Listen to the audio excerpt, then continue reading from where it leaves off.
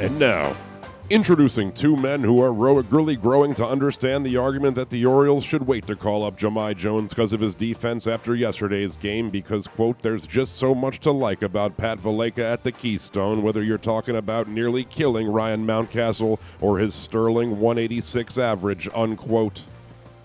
While it is hard to relate to Giannis's ability on the court, neither man has ever come close to scoring 50 points in a basketball game here, though they found themselves wholly relating to the experience of ordering 50 chicken minis at the Chick-fil-A drive-thru. They are not Glenn Clark.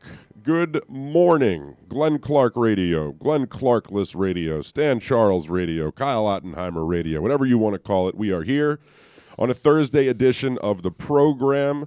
As I mentioned, Kyle Ottenheimer, Stan the Fan Charles, sitting across from me, young Jack, the intern, on the other seat in the studio. You can't see him right now. You'll see him later for the Two Utes segment. Got a fun show ahead as we broadcast from the Chesapeake Employers Insurance Studio here at Pressbox. Chesapeake Employers Insurance is your workers' compensation insurance specialist. This morning we will chat with former Ravens wide receiver and a friend of the show, Qadry Ismail, at 10:20 to get his thoughts on the Ravens as training camp is just around the corner. The rookies reported a couple days ago. I saw Lamar Jackson getting wheeled through the airport trying to be conspicuous or inconspicuous, one of those two, whichever it is. Inconspicuous, but he was probably being conspicuous without trying. He's Lamar Jackson. That'll be 10:20. At 11 o'clock, we will chat with Masson analyst or sideline reporter, whatever you want to call it, Melanie Newman, as she will recap the historic broadcast that took place on YouTube TV on Tuesday night with an all-female broadcasting team, the first time in Major League history that took place. So excited to get her thoughts on that. And then at 11:30, we'll make our trip over to Bowie and chat with outfielder Kyle Stowers, who I'm not sure if he got the memo. You're supposed to struggle more when you get moved up. He's been hitting better at Bowie than he was at Aberdeen. That's pretty cool.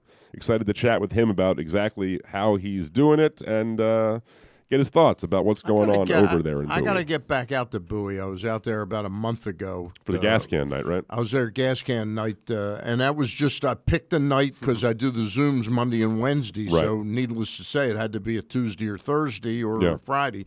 So I picked a Tuesday, and it was Grayson Rodriguez. Fortuitous. Yeah. I'd like to see Stowers, though. No, I mean, he's definitely impressing over there at Bowie, along with other people, as Adley Rutschman had 7 RBIs and 2 home runs last night. That's all? Only 7 only 2, home runs? I mean, 2 home runs and 7 RBIs. Today's show is also brought to you by Toyota and buyatoyota.com. You can get the most out of every day in a Toyota RAV4, available in hybrid or gas-only models. A RAV4 can get you where you want to go in style. Check out buyatoyota.com for deals on new RAV4s from your local Toyota dealer today. So, the Orioles lost yesterday in thrilling fashion. They had the lead 4-3. Tanner Scott took the mound in the 9th, looking to get a save, maybe boost his trade value, and, well, they blew it. I didn't understand after the game. I was expecting Tyler Wells to come in. It was odd. And Wells had not pitched the day before, and Brandon sort of beat us to the punch. He said, well, Tyler was down for the day. And then somebody did say, well, he didn't pitch. He goes, no, we. Now, I know that he's coming back from a couple years ago, having major shoulder surgery. Mm-hmm. So I understand that. I just found you bring him into 6-1 games a couple times or 6-2 games where there's a big lead, and it's not a, quote, save situation. Right. And yesterday was ripe to give him that first shot at really coming in to get a true save, starting an inning, and they opt to bring in Tanner Scott. I didn't understand it. Talked about it yesterday with Dan Connolly. Brandon Hyde's bullpen management is not beyond reproach. There is certainly, you can find criticisms and all that, but Tanner Scott, you want to see him succeed as well. You want to see him make the most of opportunities when given them, and I know that Jim Palmer was a bit perplexed as to Austin Wynn's pitch calling. I don't know whether he just didn't have the slider the way that he normally does, but they were calling a lot of fastballs. In the inning that he did pitch, and it ended up, working against the Orioles as the Rays found a way to put 2 across in the bottom of the 9th for a walk-off victory. It's a tricky thing, right? You want to see the Orioles win when you watch, but at the same time, you understand that all things considered, not the end of the world. It was nice to see them competitive. There have been a couple times they've played Tampa this year, especially the series here in Baltimore back in May, where we didn't even look like we belonged on the same field with them. In this situation, we beat them 1 out of 3, and we're 1 strike away from winning the series. Yep. So the Orioles lose. They lose the series as a result, as they had a chance to take 2 of 3 against the Rays in Tampa, but fell short. Still some things. I mean, Ryan Mountcastle hit a home run. You like to see him get the bat back going. I know he had a pretty tough July. It was his first of the month after having a torrid June. But all things considered, it is what it is, right? The Orioles will now have a day off before taking the field tomorrow. You mentioned the training camp just a couple days away now. What's it, like another week before all the veterans report? The 28th, I think it is. Yeah, thereabout. That might be a week from today. But 6 days from I've today. had 2 sightings. I won't mention the park because I don't wanna, think. yeah. But I've been at this park twice or nearby it. I was in the park once and nearby it yesterday. Yep. Justin Tucker sightings. Look, I mean, I understand he takes a big bag of footballs and kicks field goals himself. I don't think it's an accident that he's as good as he is. Takes work in the offseason, and he has clearly perfected the art of kicking, and that's a boon for the Ravens, as they do have the best kicker in all of football. Yeah.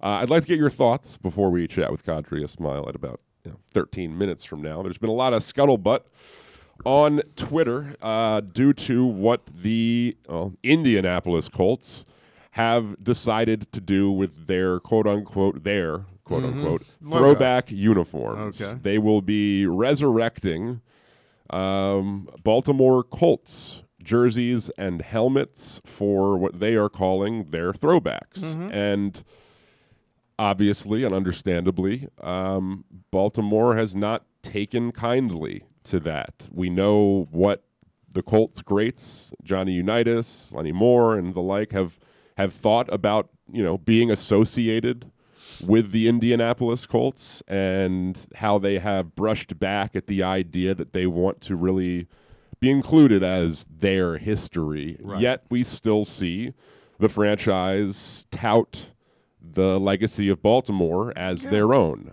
You are a man who, certainly more than me. I'm a man. Yes, you are. Yes. We are. We all are here. You are a man who has as much of a connection to the city of Baltimore dating back to when the Colts were here as probably anybody that I know, and I'd like to get your thoughts on all of it. Is it something that bothers you to see the legacy of the Baltimore Colts co-opted by Indianapolis and propped up? They literally did like a terrible Photoshop job in their introductory video with the standings of the league, where they erased Baltimore and put Colts, and like in the top left corner, there's still a national bohemian football player, like in number 18 jersey. Right. Does it bother you the way it does other fans in the area that they are taking this stance and trying to purport this as theirs? Well, first of all, I'm a little perplexed. I have not seen this visually, what their throwback jersey is going to be like or whatever, but the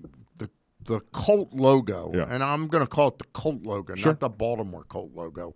I mean, for God's sakes, they had been the team in Dallas before they moved to Baltimore, so we were the product of a franchise shift. Yep. I liken it to somebody who gets separated. They find out that their wife or husband is having an affair, and then the marriage breaks, and I think one of the two people is heartbroken. Sure. And then 10, 13 years later, normally in real life it takes less time but you're suddenly both married, you've moved on, and that's kind of where I am with it. I understand why the Colt players who earned all those records playing for the Baltimore Colts would be so offended by things like that. I think it was more not against the city of Indianapolis. Yeah. It was more against the Irsays. Oh, you know? totally. Yeah. And it's not as if I don't know the ire is directed towards Indianapolis, right? You see some Colts fans making asses of themselves on Twitter trying to defend the actions and, being like, oh, they wanted to get out of the crap town Baltimore and all. Like, they spew nonsense. That's what fans do, right? They take the side of the franchise and they dig their heels in and talk crap. But, it's understandable that fans would be upset about it, right? Like, even ones who are young like myself were being like, oh, your throwbacks, huh? Like the comments in the thread of the post by the Colts are. I get it. And, it maybe has done some to reinvigorate perhaps the hatred that fans felt for the Colts prior. I think that had since subsided quite a bit since Peyton Manning had left and they were no longer, I guess, the fixtures at the top of the AFC. You have to. The biggest thing here is you question what are they gaining by doing this? They are sort of kicking sand in your face a little bit, like pulling scabs off and trying to reopen wounds that had since been healed. But I tend to agree that I would imagine that pragmatically speaking, we can all agree that we are pretty fond of the history of the Baltimore Ravens since they've come to Baltimore. Correct. There is a lot to be prideful about. 2 Super Bowl victories. We make no pretense about trying to trade and have like Leroy Kelly and Jim Brown's records in the Baltimore Ravens records. And that was an oft-made point in the responses to the initial post by the Colts. It's slightly laughable, right, that they will say that the Indianapolis Colts have 2 Super Bowl victories in their history, and that they just pretend as though it's theirs. I used to, when I first started having a phone with a camera on it, I used to love to take pictures of odd license plates that I would see and all those. And I'm trying to remember where in the hell I saw this, but I was driving somewhere, and I I can't remember. It's got to be at least 10 years ago. Okay. And I'm seeing this license plate, and I was with somebody, and I remember saying, quick, speed up. And it was an Indiana license plate that had, like, the Colt logo on it and 1958 or something like that. And I took a picture of it, and it was one of those things when I changed phones. Yeah, I lost it. And I was like, now that's chutzpah. Some cognitive dissonance there involved. There's a lot of mental heuristics involved for Colts fans who want to kind of say trade off of the fact that, like, hey, I was there, yeah. So I look, admittedly, it was a cool car though. It was a Corvette. All right, well there you go. I admittedly, like I said, do not have the personal connection to the Baltimore Colts the way that so many people in Baltimore do and probably still do. But I can understand why it ruffles feathers. I can understand why, and they've been in Indianapolis long enough where you could have a 1984 or 83 throwback jersey, and it would be yours. It would be the Indianapolis Colts' legacy. But, it seems moderately disingenuous in a nice way and then disrespectful in a mean way to an extent, if you want to say what they're doing here and trying to essentially wash and glaze over the real history of the franchise. And the Ravens, do we even have, are we allowed, we wouldn't be able to have a throwback jersey because of the trademark or whatever it was. Because the logo itself was, they took it from the fan and the fan submitted it and it was not requested that they submitted it. They sent it in and then somehow the Ravens used a likeness to that, and a jury or a judge found in favor of the person who had submitted it. And those are good-looking jerseys. They'd be fun throwbacks to be able to have in rotation. I never cared for that whole thing. Yeah? See, my brother was involved. His ad agency, Trahan, Burden, and Charles, was the ad agency for Merry-Go-Round. Okay. Remember Merry-Go-Round? I do not. Okay, Merry-Go-Round was a clothing chain, a national clothing chain, and Boogie Wineglass was the sort of the largest stockholder of Merry-Go-Round. He was the one that was fronting to try and bring an expansion team to Baltimore. Okay. And they had designed a logo for the Baltimore Bombers because the planes were manufactured here in Maryland, Right. nearby. I forget what airport. Okay. And this would have been the coolest logo in all of sports. Really? It really would have been Curious to unbelievable. know if they would have been able to keep that name, knowing like that we sort of have the Well, it was very unpopular at that time because of the Sure. bombings. Right, and, you yeah. know. It doesn't exactly give a positive connotation when you hear the name itself, but Yeah. you understand more so when But they talk in about football, what. But in football, Yeah. throwing the bomb. Yeah, you know. look, I mean, I think that as far as the team names are concerned, the Ravens, it makes all the sense in the world, given obviously Edgar Allan Poe, and I enjoy having the. I mean, I'm always partial to animal mascots. It's always nice, and I think there's a unique nature to the Raven itself, not one that you would have necessarily. It's not a hawk, it's not a falcon. You know what I mean? But it's a bird of prey, and I enjoy. I'm a bird fan myself. Former parrot owner in my previous life with my family. So, no, all things considered, I'm not personally offended by the Colts, but as Glenn pointed out when he quote tweeted the that's good looking, yeah. I mean, I can't show it to you Sure. and at the same time, but if you Google it, Yeah. No, Baltimore Bomb, it was a very cool it's logo. a nice looking logo. As Glenn quote tweeted when the Colts announced they were introducing these throwback jerseys, it's sort of a how are they not embarrassed by this? Yeah, no, That was the main logo. it's sharp. And it was on a pearl helmet. Yeah, I no, mean, it's a was sharp really- looking. That's a good looking logo. I'm still partial to the Ravens. I will always be a fond of the Baltimore Ravens I've name. ended up and- liking the Ravens name. and the color scheme, all of it. I'm a big fan. But how are the Colts not embarrassed by what it is that they are doing? Right? Like how can they, without a hint of irony or whatever, just sort of put forth this face and this act as though it's justified? And I think it's a fair question. I think I think some of the fans in the comments that are Colts fans says, "Hey, that is Baltimore history. Like that's not Indianapolis Colts history. That is Correct. not ours to claim." Yeah. And to those people, kudos, right, Yeah. for being able to be pragmatic about all of it.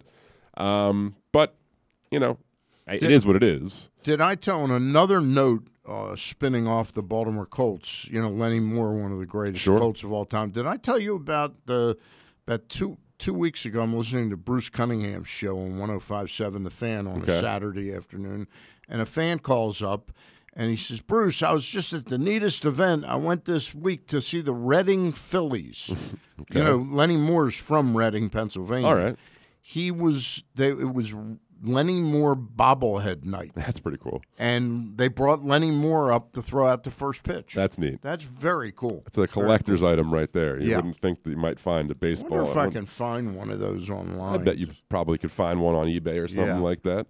But no, I mean, yeah, it's laughable when they do their, they did something similar like a week prior where it was, Twitter accounts try and make content and they'll do like build your best Colts roster possible. And it's like they have Unitas, they have Moore, they have Donovan listed up there. And it's like, guys, really? Like, really? We're really doing this right now? But here they are. Here it is. There's a story, if you Google it, and let me just see the date of it. It's, oh, God, look at this. Hold on. I guess they had a whole, I'm not going to be able to really show it to you, but they had a whole series of bobbleheads, and Lenny Moore is one of them. I mean, that's cool. That's a very cool thing. Here it is. Wait a minute. I'd rather it be the the Phillies than the Indianapolis Colts doing it. That's neat. Lenny's the the blackface bobblehead. I wasn't sure. Yeah. I wasn't positive. And to be fair, everything's black, it's not just his face. They got a Mickey Morandini bobblehead, and I don't know what the woman is with a Pepsi logo, and then there's Screwball. There's a snowman and as well. Screwball might be their mascot. I would imagine. I would think so. Stan, do me a favor and tell the fine folks about C3 American Exteriors while I get Cadre a smile on the line. Oh, C3 America. Boy, C3 American Exteriors. I love to talk about them. Call C3 American Exteriors to get roof and siding repairs for the cost of your home insurance deductible. Don't let the insurance industry get one over on you. Call C3 at 410-401-9797 or go to their website, which is slightly different than the name of the company. The name of the company is C3 American Exteriors, but the website is c3america.com, and you get a free analysis of your siding and window and roofing needs. Okay, so that's C3 American Exteriors, and they are a proud sponsor of the Zooms I do on Mondays and Wednesday nights.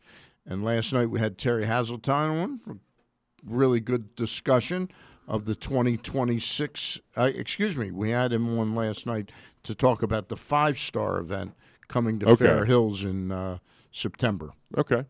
I'm going to take our first break as we try to connect with Qadry Ismail. Never mind, we're not going to take a break. He's calling now. The man is unbelievable.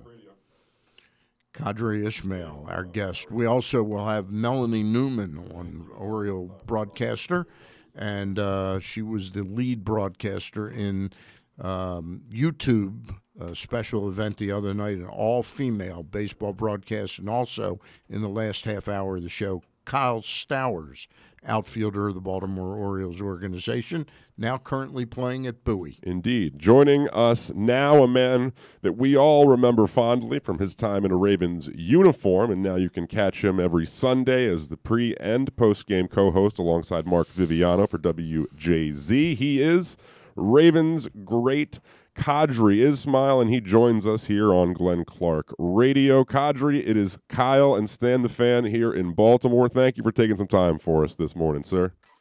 Appreciate you, Stan. Appreciate you, Kyle. Love to talk some shop. Football is right around the corner. How you doing, Qadry? Long time no see. Man, I tell you what, things are well, and I'm enjoying the heat of the summer because when it's hot out, that means that the cream rises up to the top, so hopefully the Ravens will have a nice, productive training camp and get themselves ready and primed for an awesome season. Love the work you're doing with Mark on Channel 13. I think he uses you to great advantage, and I love the insights. Appreciate it, man. Thank you. So, Qadry, the Ravens are set to begin training camp in just under a week. The rookies have, of course, already reported, and I suppose that's as good a place to start as any, given that this rookie class features a couple wide receivers that Ravens fans are anticipating seeing take the field. Let's start with Rashad Bateman. I mean, look, they spent the 27th overall pick on him. You've already heard some word out of practice at minicamp with Marlon Humphrey talking about how he even beat him on a couple routes and talked a little trash afterwards. What are your hopes, expectations, and I guess your overall excitement for seeing Rashad Bateman on the field for the Ravens? I think one thing we recognize, there's a difference between training camp, there's a difference between regular season, and there's a difference between playoffs. And each level brings a commitment. Each level brings another level of pressure. And as of now, we know that Rashad Bateman has checked off all the boxes, done really well in some of the mini camps and the OTAs. But now the next step is how can we see him play and adapt to the training camp pressures and then obviously the regular season pressures. Does he have talent? Sure. Everybody has all the talent in the world, but I'm curious to see what happens as he progresses through training camp and prepares himself for the regular season.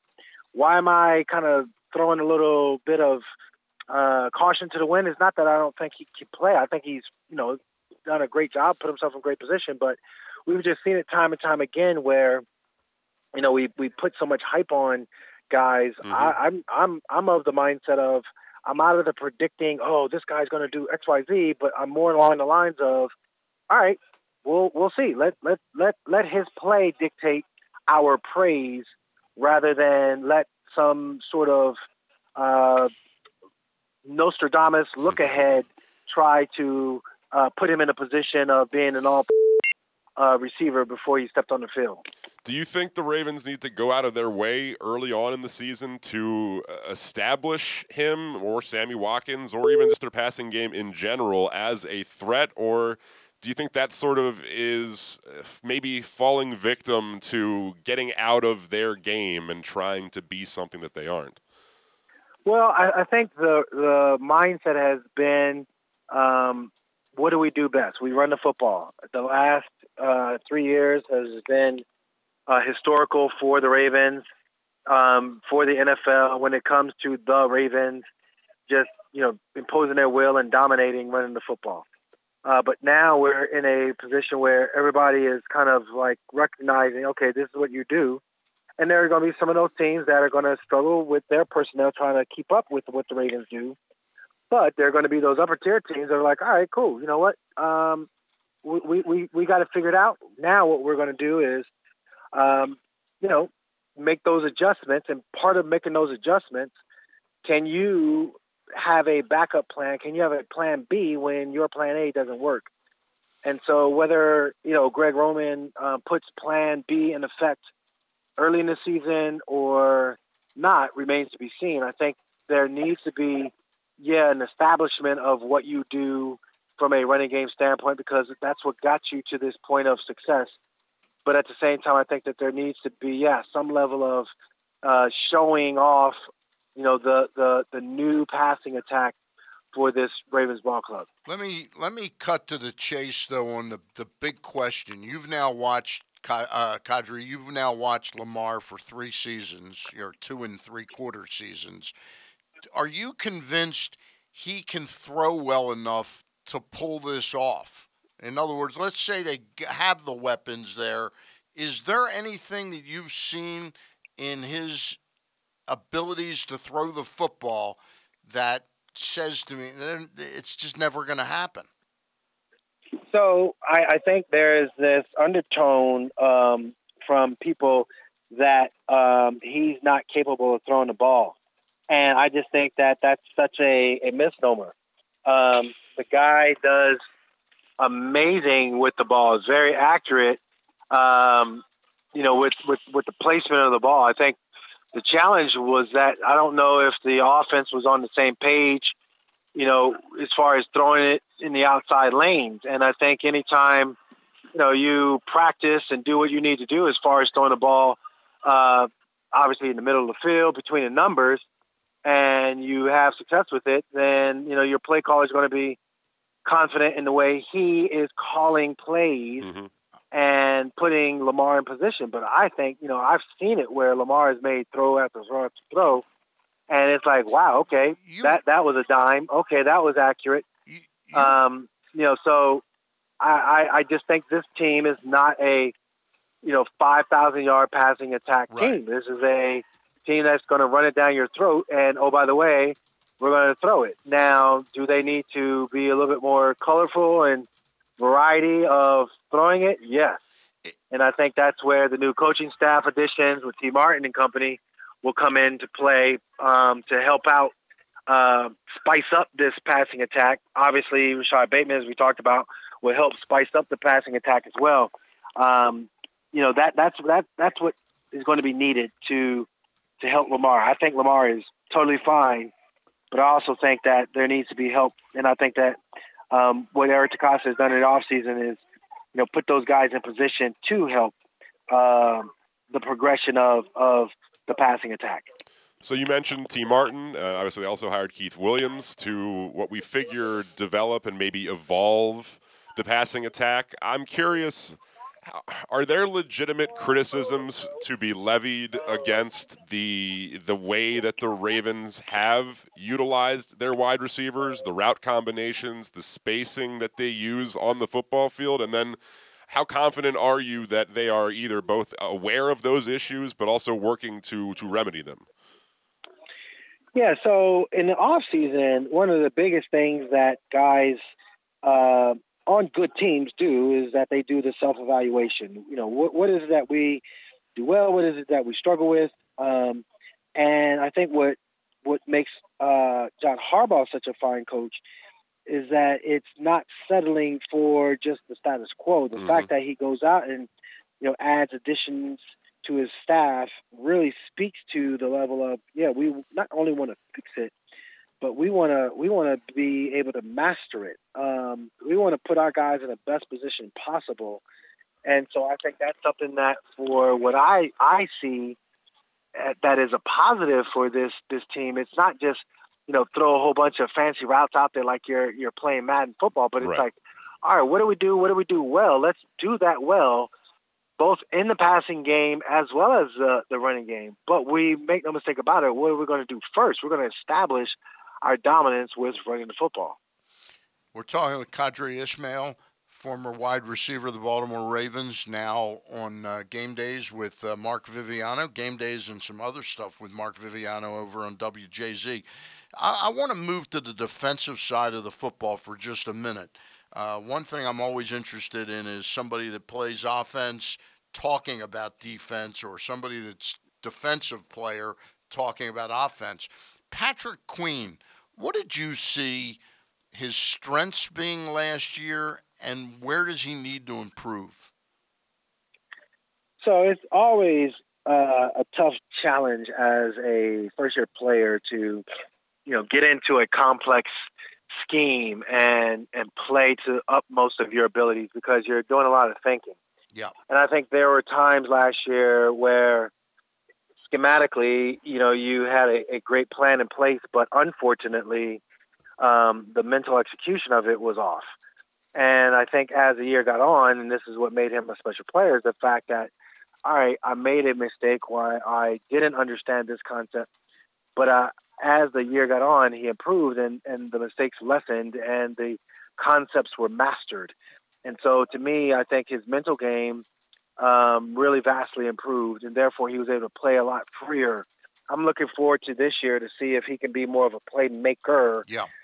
We saw it in spurts last year, but I'd love to see him, be in that playmaking role, because I think that if you look at, Cincinnati, they're tooling themselves up, offensively. If you look at, obviously, Cleveland, everybody's, calling them the darlings of the NFL, and what Baker Mayfield and the offense does. So, you even go over to Pittsburgh, and while Ben Roethlisberger is up there and long in the tooth, I think the one thing that you can see from him is just he, is used to winning, understands what's winning. He's got some young guys. He still has some talent out there.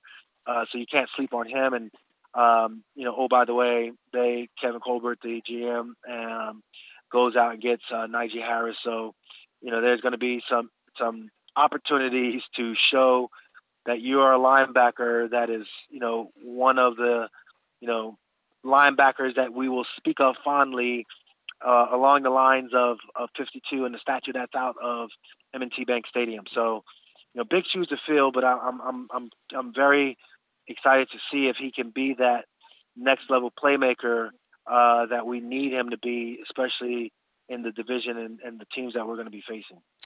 Understanding, and keeping on the defensive side of the ball, understanding that the Ravens and Wink Martindale have utilized exotic blitz packages and move a lot of people around the football field, sending pressure from different places to try to confuse the offenses, and knowing kind of where they stand depth-wise on the edge, where is your level of concern as it relates to the Ravens' pass rush? Yeah, depth has always been the thing, because you rotate guys in and out all the time. And I think for what the Ravens are been known to do historically with regards to free agents and, signing guys late in the year, I don't think that they're done. I think that there's going to be, whether it be from another team releasing a guy or whether it be still a free agent out on the street. Don't have my list in front of me, but I do believe that the Ravens, like who they have in house. However, you gotta impress the coaches during the preseason. Otherwise, I think it's one of those scenarios where, John's gonna go up to the office and sit down with Eric and be like, "Yo, I need some more. I need some more depth at the rush end position," because again, I just went over the AFC North. I mean, that's an intensive group when it comes to quarterback play and the talent on the outside. And you better be able to get to the quarterback or it's going to be a long day. And I don't care how good of a secondary you have. You need pressure on the quarterback to succeed in this league. Qadry, you mentioned the division we're in. The flavor of the month is the Cleveland Browns. How good do you think they can be? Do you think it's hype, or do you think they have a chance to be a pretty special team?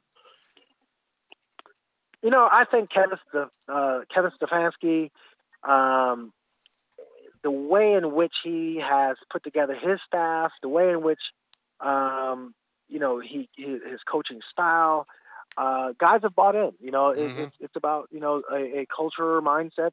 And using that term that everyone likes to use, but it's such a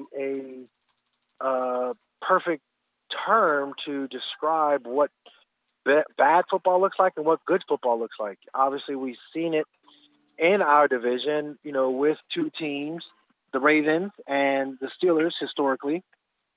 We've seen it in the AFC overall, obviously up in New England and the consistency that they have put forth. So, I think, he has recognized what is good, what are good practice habits, what are, good practices as far as preparing his team and his staff, for a strong level of success. And, I think for Kevin, the sky is the limit, except for 2 weeks out of the year. That's when they play Baltimore.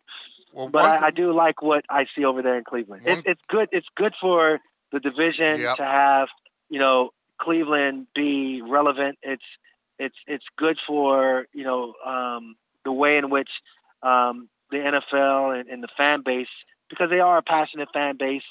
They're a little misguided at times with the whole Art Modell thing. No question. But I do believe that overall, it's good to see that Baker Mayfield and company, are putting this team on the map and being relevant. I mean, you saw the kind of numbers Baker was putting up last year, and that was without Odell Beckham for most of, not, like 85, 90% of the season. I mean, how good can that offense be? Yeah, I think what they do too, and people don't recognize, but they got a Kareem Hunt and Nick Chubb. I mean, you talk about a 1-2 punch. I mean, I love me some J.K. Dobbins. Don't get me wrong, but man, them dudes over in Cleveland, they run the ball too. That's a nice tandem. Yep. Last one for you. That's what it is. Last one I got for you, Kadri, and always appreciate you taking the time for us, man. The Orioles. The Ravens obviously no longer have Orlando Brown at right tackle. We saw them bring in Anthony Villanueva. They also still have Tyree Phillips. But, given what we saw from the struggles on the Steelers' offensive line last year, where is your confidence level that the offensive line for the Baltimore Ravens will be business as usual this season? Well, they also did a great job of drafting Ben Cleveland, who I think is mini-me in the form of Marshall Yanda. So, goodness gracious, I'm liking it. I think Villanueva, I think he is motivated. I think Tyree Phillips is motivated. Bozeman, he's like, I'm back where I need to be, which is at center. The offensive line wasn't necessarily bad so much as they were bad at the wrong time. They were bad at the wrong time in New England. They were bad at the wrong time against Buffalo in the playoffs. You can't have snaps like that. I mean, it's just unbelievable. Exactly. I mean, that's football 101. Yep. I'm watching them, and it's like, wow, what's going on? This is like Keystone Cops. So, I think that's where when you look at this offensive line, I think that they're going to surprise some people. And I think as much as we want to hype up the receiving core, which I think is deserving so far until we see otherwise. But I really believe the offensive line is going to be the MVP, the position MVP, as this team takes the necessary next steps. I know I said that was the last one for you, but I got to ask you while you have you, because I know that you've been critical in the past of Hollywood Brown, and there's a lot of expectations. It has been throughout the course of his career, and for what it's worth, he has played very well at times. But how much do you think it will help Hollywood to maybe not have to be on the outside all the time this season? Yeah, I think matchups in this league is what helps teams be successful and helps receivers in particular be special. And I think for Hollywood, it's not about carrying the main load. It's about creating mismatches because you have others around you that you can utilize and take advantage of their skill sets while you have an explosive guy, whether it be on the outside or whether it be on, out of the slot or in motion, whatever it might be. But, I think, again, with T. Martin and Williams and the way in which the mindset of the passing attack is going to evolve for the better, I think that's where Hollywood, if he can take advantage of it, I think Marquise is going to have a great year. He is Qadry Ismail, former Ravens wide receiver. You can catch him every Sunday as the pre- and post-game co-host alongside Mark Viviano on WJZ. Qadry, want to talk about the training that you're doing over there and all the work that you're doing to help young athletes? Yeah, I'm up here in Harford County, 30 minutes north of Baltimore. Literally, it's missile training. It's training that I believe in wholeheartedly. I utilize the GOTA systems, which is standing for Greatest of All Time Actions by the Greatest of All Time Athletes. I recognize that there's a smoother, better, more elastic strength way to move, to give an athlete, a person, whether you're a working person or whether you're an athlete aspiring to take your game to the next level, whatever that level might be, high school through college, even in the pros. But yeah, give you an opportunity to recognize what proper movement is and how to be strong through that movement. Do a lot of good stuff up here and a lot of educating the athlete or the person to empower them to be better. Awesome, man. And you can be followed on Twitter at I am Qadry Ismail. Are you on Instagram and anyone who can give you a follow? Yeah. Qadry Ismail 87 over on Instagram. And yes, absolutely DM me either Twitter or on Instagram and let's set something up. It'll be great. Awesome, man. Hey, always appreciate you taking the time for us. Look forward to catching up soon, all right? Thanks, fellas. Appreciate you. There he goes, Qadry Ismail. Ravens great, lending a little bit of information and advice as to how the Ravens can capitalize on the roster that they've built. Dude. One of the best. Dude, yeah. Truly one of the best. Always enjoy the conversations with Qadry Ismail. He has plenty to offer in the way of wisdom, both from his experience and from his analysis. We are going to take our first break. Today's show is also brought to you by Glory Days Grill. And Glory Days Grill popular summer seasonal menu is back with favorites like their Very Berry Salad and Smoky Thigh Wings featuring the all-new Shrimp Po' Boy, crispy fried shrimp on a freshly baked sub roll with lettuce, tomato, and a house-made spicy remoulade. Other delicious items include a 12-ounce New York strip steak, barbecue chicken bowl, barbecue ribs, and, of course, the Smoky Thigh Wings platter, as well as zucchini fries and a key lime pie. All of these meals pair well with the Sam Adams Summer Ale or their anniversary IPA brewed by Devil's Backbone. Always appreciate the support from Glory Days Grill. Make sure to make your trip out there soon. Today's show is also brought to you by Mobil 1. Mobil 1 full synthetic motor oil helps extend engine life. Visit your local Jiffy Lube service center and ask for Mobil 1. It's Glenn Clark Radio. We will be right back. Sports and Social Maryland is bringing the ultimate fan experience to you at Live Casino and Hotel. We take sports viewing to the next level with a massive 100-foot media wall, 47-foot big screen, 40 HD TVs, extensive beer selection, big eats, in-venue gaming, bowling, and more. The perfect destination for sports enthusiasts and fun seekers. We're raising the sports bar at Sports and Social Maryland. Come see for yourself. Book your table now at sportssocialmd.com. That's sportssocialmd.com. Here it. Watch out! Oh, for the first time, the PGA Tour's FedEx Cup Playoffs is coming to Maryland. The top 70 players in the world converge on Caves Valley Golf Club for the 2021 BMW Championship, August 24th through 29th, 2021.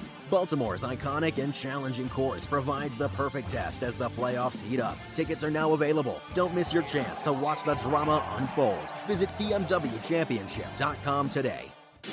Hey everybody, this is Chris Ruling from Great Eights Memorabilia, and we want to invite you out to Jimmy's Famous Seafood on Sunday, July 25th. We will be there for the Casey Cares Return to Training Camp Crab Feast with Baltimore Raven linebacker Tyus Bowser. Tickets are on sale now at great8memorabilia.com. That's great, the number 8, letter S, memorabilia.com. And remember, you always have a chance to be great.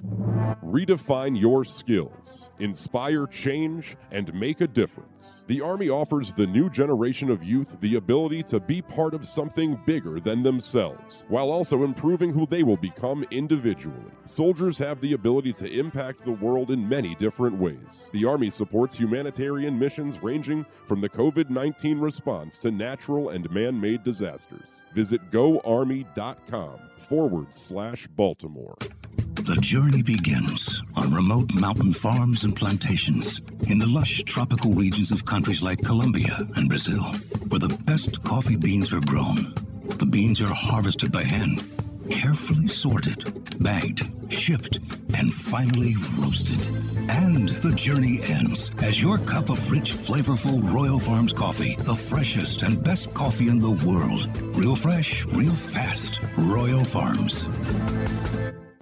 Hi, it's Glenn Clark for Window Nation. When it comes to cost and quality, Window Nation has you covered, saving you thousands more on your windows compared to national brands, while providing the same, if not better, quality. Want detail? Window Nation measures each window 3 times to ensure proper fit, and after they install your new windows, they leave your home cleaner than it was before. Get 50% off every style window, plus put no money down, make no payments, and pay no interest for 24 months. 866-90-NATION or visit windownation.com. Tell them Glenn Clark sent you. Window Nation, the perfect fit. The latest edition of Press Box is available now. On the cover, Thomas Kenzora profiles University of Maryland quarterback Taulia Tagovailoa and his chance to deliver the Terps to Big Ten prominence this year. Also inside, Bo Smolka breaks down the Ravens' offensive line, a look at Coppin State's Olympic connection, and much more. Press Box is available for free at over 500 area locations, including 60 Royal Farm stores. And you can always find the entire edition, as well as the best daily coverage of the Orioles, Ravens, and Terps at PressBoxOnline.com. URL. You are listening to Glenn Clark Radio at GlennClarkRadio.com.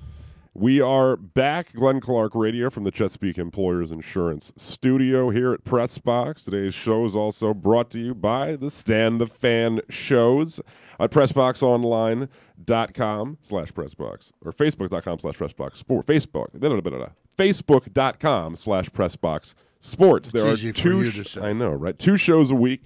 Mondays and Wednesdays. On Mondays, Stan and former Orioles pitcher Ross Grimsley visit with a different guest from the world of baseball. This past Monday, Norfolk Tides manager Gary Kendall joined the show. And every Wednesday night, Stan and Gary Stein chat with a different newsmaker from the world of sports. Last night, they were joined by Executive Director of Maryland Sports, Terry Hasseltine. As I mentioned, both shows are live at Facebook.com/PressBox Sports and available the next day at PressBoxOnline.com. Stan's weekly shows are brought to you by C3 American Exteriors. Find them at C3America.com. Some messages from listeners throughout the course of the morning so far. John from Little Rock says, I'm all for a Chick-fil-A 50-piece, but we got to talk about the half Sprite, half lemonade, no ice deal.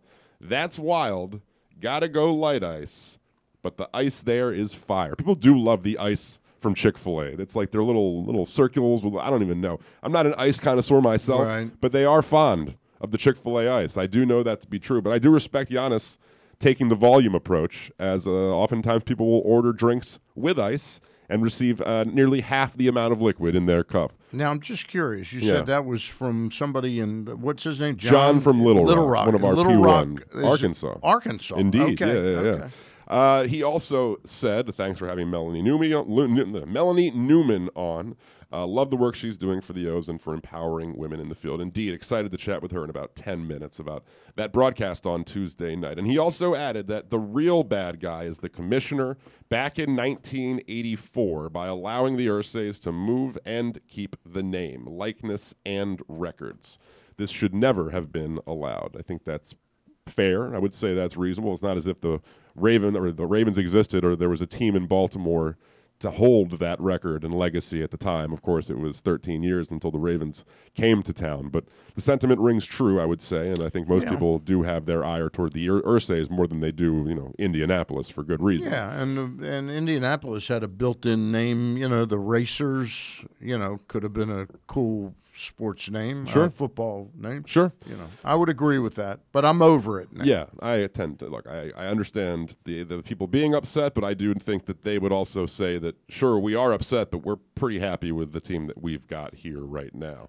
Paul from Lando asked Kyle and Stan, out of Justin Houston, Todd Gurley, and Malik Hooker, which one do you see as the most likely signing, and which ones would you like to see happen? He says... Who was the first one? That would be Justin Houston, the edge rusher, former Chiefs edge rusher. He said, would think at this point you could maybe get Hooker on a one-year deal that's team-friendly, would be a nice third safety option.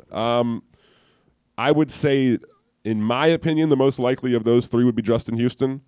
I think that he's also probably the one that would have the most suitors, and so it's possible the Ravens would not want to pay what might be necessary to get him, but I do think that we saw that the Ravens were among his top two choices, and they've been loosely connected throughout the offseason. As for Todd Gurley... Yeah, what do you think? I was struck by that they've actually had some interest in. Well, they brought him in for a little bit of a visit, right, and they didn't sign him after the fact. So right, that would indicate they weren't pressed on having him as right, a part of the whole deal. And now right, that the Rams lost Cam Akers, there's been speculation that they could maybe bring Gurley back into the fold. But look, Todd Gurley, despite being only like 25 or 26 or 27 years old, whatever it may be, is nowhere. He's a shell of the player he once was due to the knee injuries. So it would be nothing more than depth, and I would tend to think that if the Ravens were going to be bringing in another running back, or if they were to keep Justice Hill on the roster, that whoever it is that third running back is going to have to provide special teams value. Knowing what we know of John Harbaugh and company, they truly do value that versatility, and I don't think Todd Gurley is going to be taking the field in a special teams capacity. Yeah, I would agree. And that's even aside from the point that I think it's not even all that crazy to think that the Ravens are clearly a better football team when the bulk of the carries are going to Gus Edwards and J.K. Dobbins. Yeah. So I would say that the Gurley one, not all that likely. The Hooker one's interesting, but I do think that they just have so much depth in the secondary right now that it would be somewhat surprising to see them add to it. Do you see Gurley signing somewhere before the season starts? See, I like the fact you've been in touch with him, right, in case there's an early season injury, and all of a sudden you go, hey, we had these talks with Todd Gurley. I think a lot of that comes down to where the player is. Yeah. If he feels as though he wants to sign sooner than later, and I'm sure that he would have opportunities and invites to come to camp and try out, but it wouldn't surprise me if he did decide to wait for an injury, and for play a roster spot. Play less games at this point. Not have to go through the rigors of training camp and all of that, So if I had to rank the three in terms of likelihood, I would Houston first, I would say, because look, the depth there for the Ravens, it's no secret that's an issue. It's not something that you would say you're confident in with the players currently on the roster, whether you're talking about Oweh or Jalen Ferguson. You would think they would be suited to add a veteran presence there. Now, again, how many teams are courting him? Will he have options? I don't know. Question about Houston. They already have Ben Cleveland. Sure. Is there a possibility they could get all the players that are on their schedule? Interesting. Interesting. Justin Houston. I hadn't thought about that. Phil Pittsburgh. Yeah, of course. Yeah. Ben Cincinnati, of course, one of the more popular players. Yeah. I don't know if that will be a factor in how they make their decisions, but it can't hurt. You want to get all the cities covered.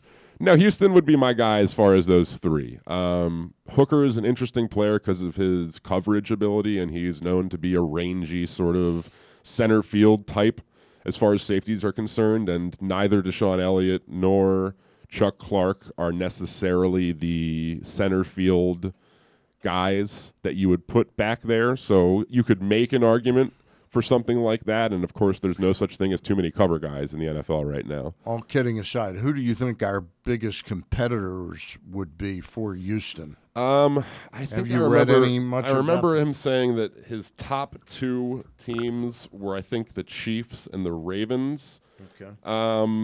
Now, again, I can't speak on the Chiefs' depth at the position the same way that I can. I know that Frank Clark will not be probably playing football this year due to the whole having a Uzi in his car that was unregistered. So it's possible that they will be interested and will be picking up the phone and seeing if he's interested in returning. But he's still lingered around. Of course, Melvin Ingram, who is the other of the more commonly brought up names as far as the veteran free agent edge rushers on the market, recently signed with the Steelers for $4 million. So he's off the market, leaving pretty much Houston and Houston alone as far as that veteran presence. You would think if he's going to sign somewhere, it's going to be with a competitor. At this point in his career, he's probably looking for the opportunity to return to a Super Bowl and maybe, add another ring to his collection. So the Ravens are normally one of the usual suspects when it comes to that possibility. It does make sense.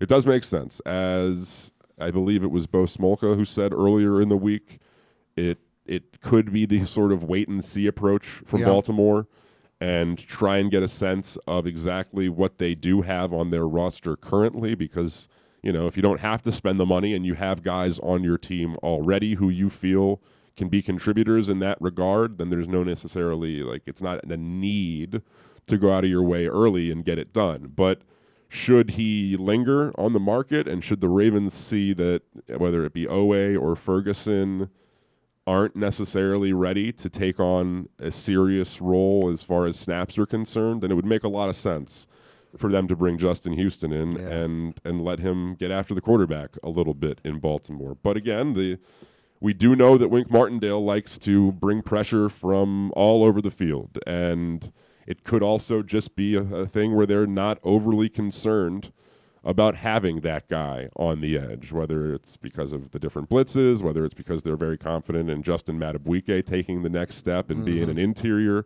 pass rusher, and they think they've just got enough depth on the defensive line. Who knows? But interesting to see exactly how that all shakes out. I would rank it Houston, Hooker, Gurley. Personally, maybe we find out that they really are interested in bringing another running back in, and if so, then maybe Gurley jumps Hooker. But I'd say Houston is the clear-cut number one of those three.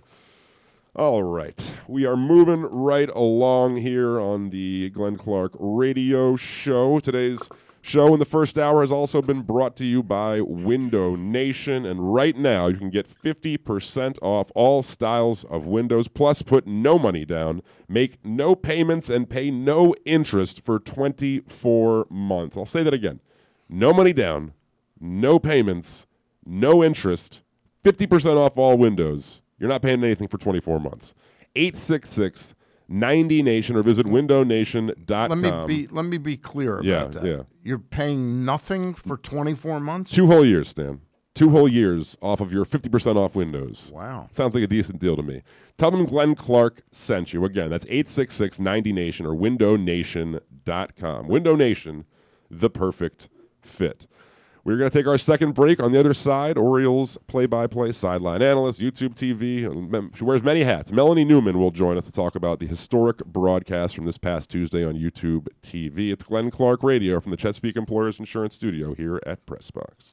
Glory Days Grill's popular summer seasonal menu is back with favorites like their Very Berry Salad and Smoky Thigh Wings. It also features the all-new Shrimp Po' Boy, crispy fried shrimp on a freshly baked sub roll with lettuce, tomato, and a house-made spicy remoulade. Other delicious items include a 12-ounce New York strip steak, the barbecue chicken bowl, barbecue ribs, and Smoky Thigh Wings combo platter, zucchini fries, and a key lime pie. All of these meals pair well with Sam Adams Summer Ale or their anniversary IPA brewed by Devil's Backbone. Glory Days Grill is hiring all positions. Want to work for a great family-oriented company known for their commitment to the community? Stop into one of their restaurants and speak with a manager. Management opportunities are available. The Olympics start soon. Stop in and watch the games at Glory Days Grill. Every child who dines at one of their restaurants during the Olympic Games will receive a gold medal. Find out more by going to glorydaysgrill.com. C3 American Exteriors is the area's best and most trusted roof and siding siding specialists. C3 is also an insurance adjuster's worst nightmare and a homeowner's dream come true. With all of the bad weather, chances are you have some roof and siding damage. Call C3 American Exteriors now to get your roof and siding repairs for the cost of your deductible. Don't let the insurance industry get one over on you. C3 guarantees a 48-hour rapid response. Call 401-9797 or go to c3america.com for a free analysis.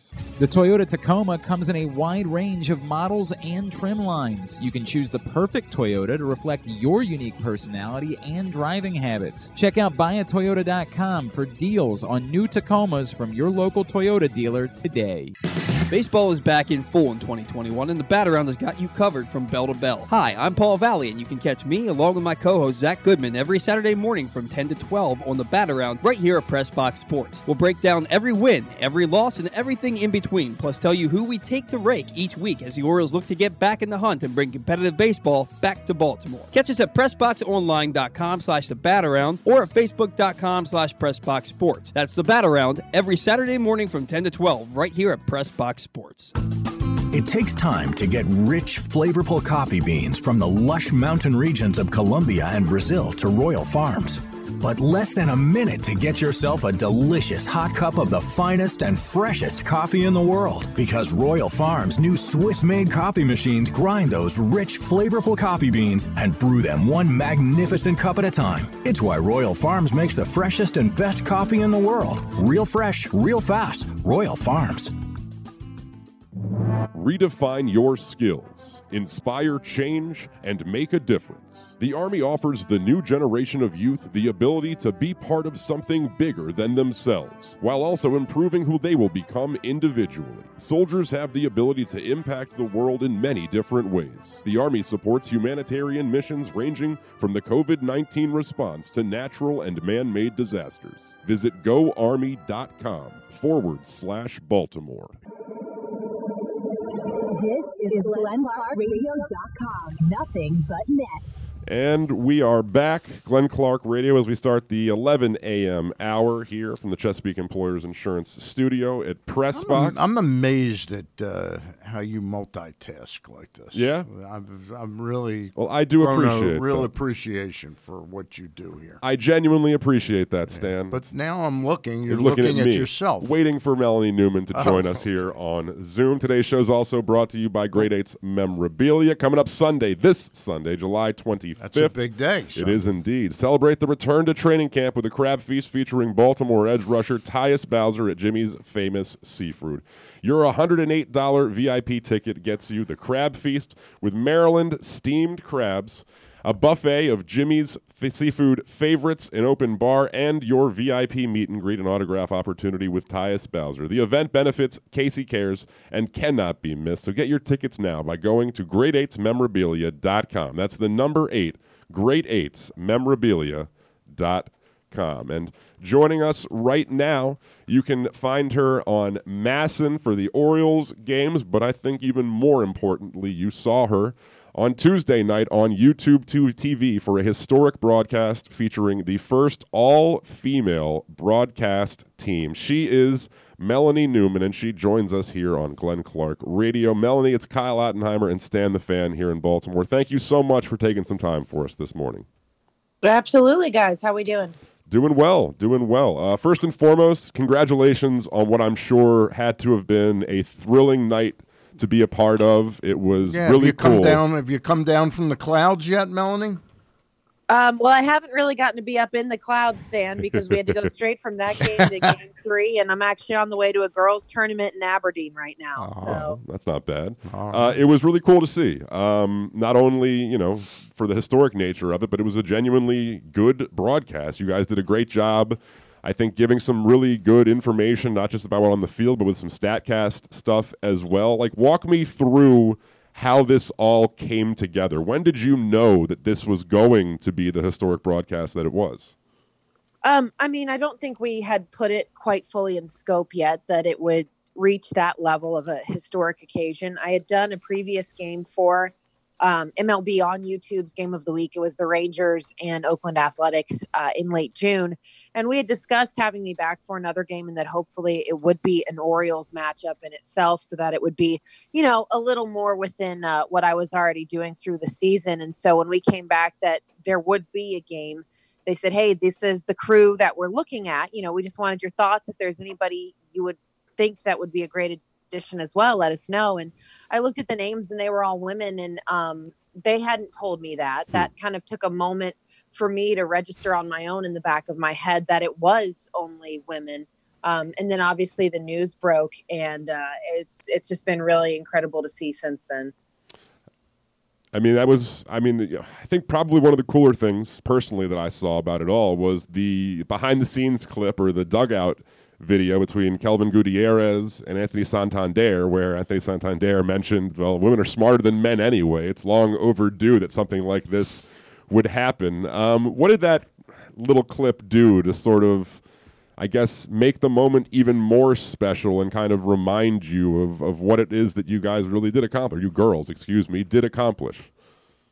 I mean, yeah, we didn't even know that, that clip had obviously gone on until we started showing several of them at the end of the broadcast. And to see it from your own players is a really gratifying feeling that I can't even begin to explain, not because you want the recognition, but because having that moment between an athlete and the people who cover them, it just kind of shows you that, they do regard the job that we do and how big that moment can be. And it takes me back to my days in the Texas system. And we had Elvis Andrus on a rehab assignment. So we were doing some fun digital stuff with him. And he finally said, hey, I read some articles about what you've been doing, and I just think it's great. And it takes you a step back because that's not their job to pay attention to us. It's the other way around. So to know that they were aware of the situation, and I know that Alana had said as well that a lot of people on the field were congratulating her throughout the day. That's just really neat. Melanie, you and I chatted one night about 2 weeks ago, leaving the ballpark, and it hadn't hit me. You were hired for the 2020 season, and you're excited about coming to the big leagues as a broadcaster, and you have yet to really announce a game under normal circumstances, the way that broadcasters have been doing for, 50, 70 years. Can you talk a little bit about that, about how sort of jarring it's been to not really be in your total comfort zone? Yeah, it's not ideal, to say the least. And obviously it's situations that are outside of anybody's control. But I had the one spring training game before everything got shut down. And even that wasn't fully normal. I was battling some really bad allergies at that time. And the very first inning that I took over on air, we had Eve Rosenbaum on. So then I was trying to juggle, okay, don't mess this up. It's your first inning. And make sure that you're treating your guests with respect and you're getting good questions for her as well. And then the next game I was supposed to have was the day that everything came to a halt. So it makes you, I guess, for lack of a better word, homesick, because being in the minors and having such an intimate experience with how deeply ingrained you are into the day-to-day operations because you're doing so much and being on the bus and being down on the field for batting practice. And to go to the stark opposite of that, which is dealing with sports in a pandemic, it's a little tough at times. And you have to have a really good support system around you that just reminds you that you're doing the most that you possibly can. But yeah, you keep moving forward and looking to when we can have normal baseball again. So tell us a little bit about where you came, where this love of baseball came from, Melanie Newman, that you would go through what you've had to go through, and without digging too deep into that right now, but what you've had to go through, you must have a tremendous passion for this game. Yeah, I was really fortunate. I grew up in Atlanta, and baseball is a way of life there. It's not really a sport. It's something people do year round. We had the East Cobb Complex and the Perfect Game Complex. So everybody played, and I grew up around a lot of guys, and that was what everybody gravitated to. And you couldn't blame them when you saw the Braves at that time and how powerful they were. Yeah. I mean, they were going to the postseason every year, which was funny because I grew up a Red Sox fan, so I couldn't really care that the Braves were as good as they were. But you still appreciated it, and it was embedded into your culture. And my parents supported it. You know, we were at a lot of the Olympic events in '96. We grew up in the heart of Southeastern Conference football. And so we were at games in the fall every Saturday. And then when baseball rolled back around, they took us out to as many as we could. And it was just really a natural progression. I did not have an athletic ability, but I always wanted to know more about every sporting event that they took us to. And it just kind of fed into itself. Talk a little bit about, look, obviously it's no secret what the Orioles are going through right now in the midst of a rebuild, but I think that one of the maybe more exciting aspects of that are the human stories that come from it. How much different is it when you get to cover a team that does have so many players, you know, achieving their dreams, like instances like Spencer Watkins, where he's been in the minors for it seems like an eternity, only to come up and have such success. What does that do for a broadcaster, and how exciting is it to kind of tell those stories? I don't know what it does for other broadcasters. I don't want to speak for them, but for me, that's the stuff that's up my alley. And the cool thing about it is that every athlete does have a story. You just have to find it. But there's the ones like Spencer Watkins, which by the way is very similar to John Means, that are just so on brand and so cool to get to tell, because I don't think people fully understand what it takes to sacrifice yourself, to stay in the minors and to survive there. And he did it. And so to bring that to light, and I think for people to appreciate the struggle that baseball players go through just to get to that limelight, that they don't make a lot of money, that they have long bus rides, that's all you could ask for, is just to show that human element of the fact that they are like us. You know, the other night, one of the moments, it was just a moment, your interview with Rich Hill, at the very end of it, he started to just say goodbye, and then he sort of said, hey, congratulations to you guys. You know, I thought that showed something about Rich Hill's character. You know, it was really cool. And speaking of stories, Rich Hill, if people have not looked up what he has gone through, he's got a terrible story. I mean, a tragic story. Yeah. Absolutely. But he provides so much to any team he's a part of. And I think when you have a veteran like that, they can appreciate the scope outside of baseball just being the game.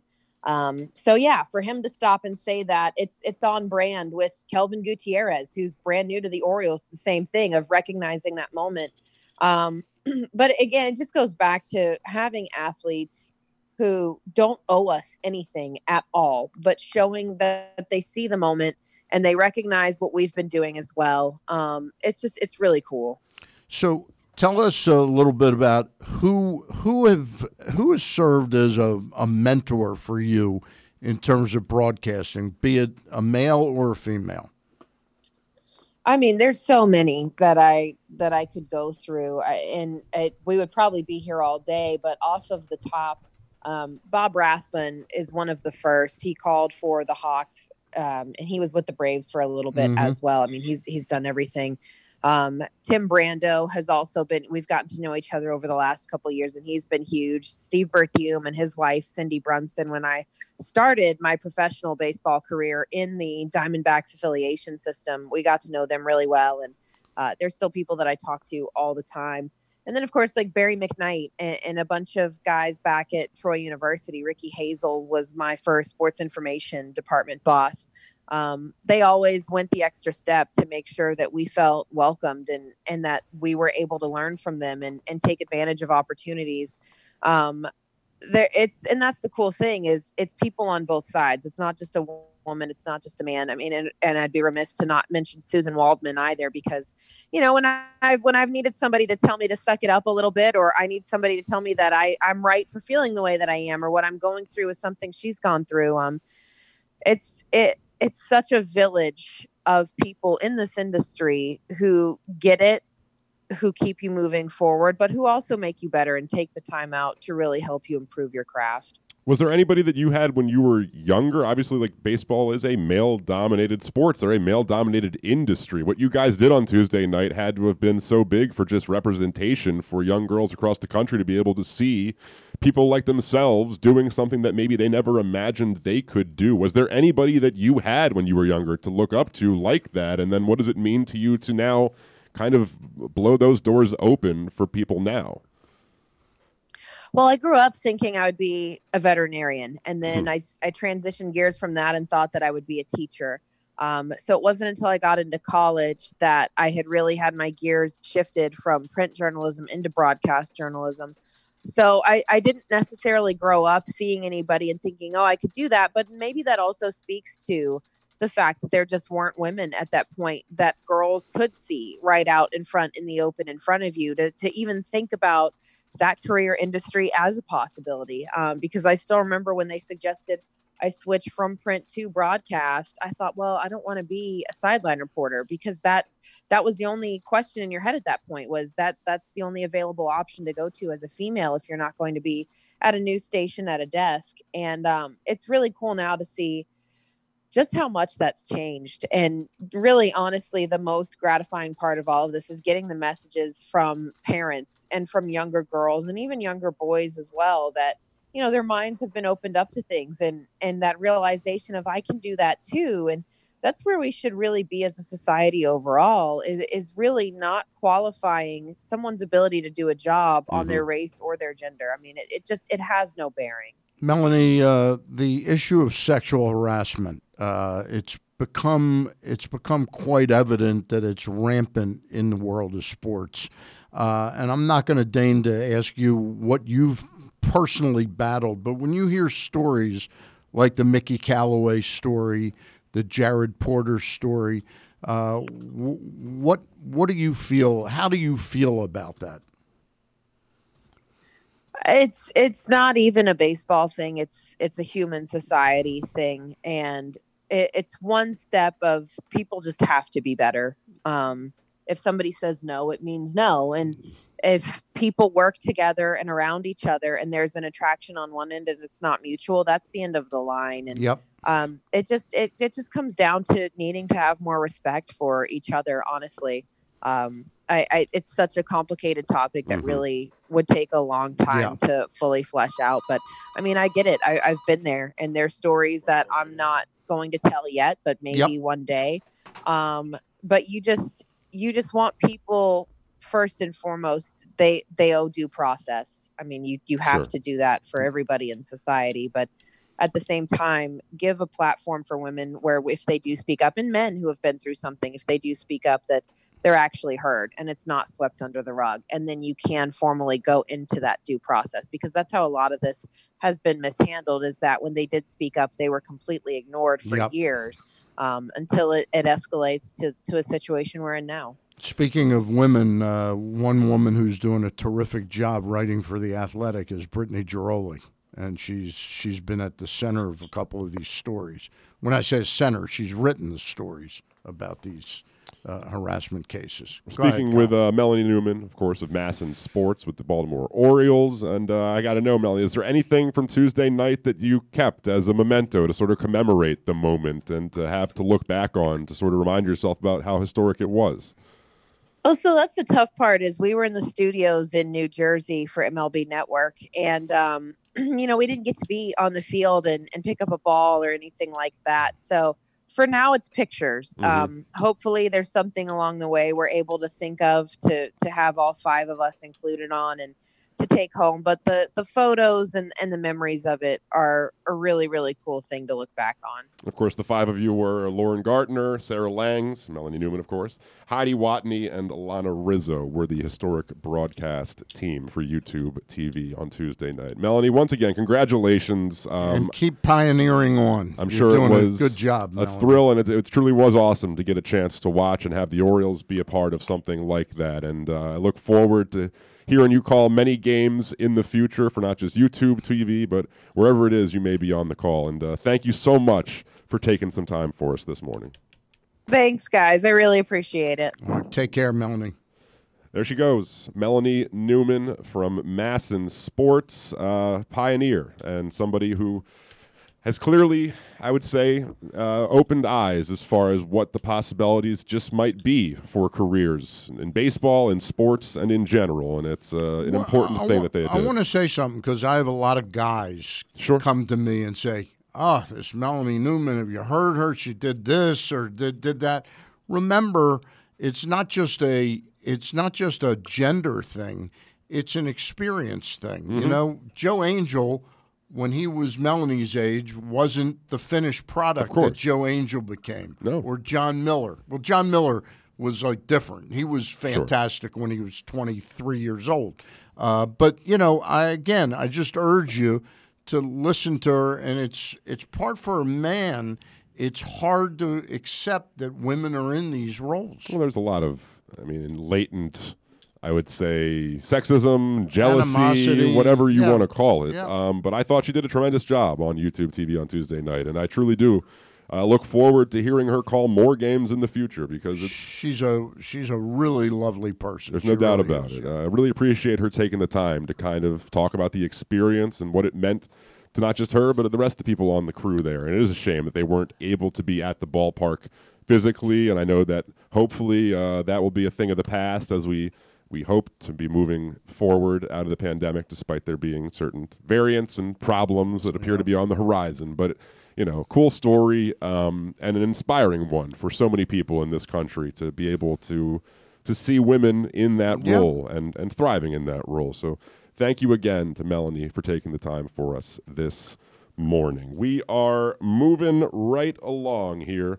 on Glenn Clark Radio. Today's show is also brought to you by the Pressbox print edition, and the latest edition of Pressbox is available now. On the cover, Thomas Kenzora profiles University of Maryland quarterback Taulia Tagovailoa and his chance to deliver the Terps to Big Ten prominence this year.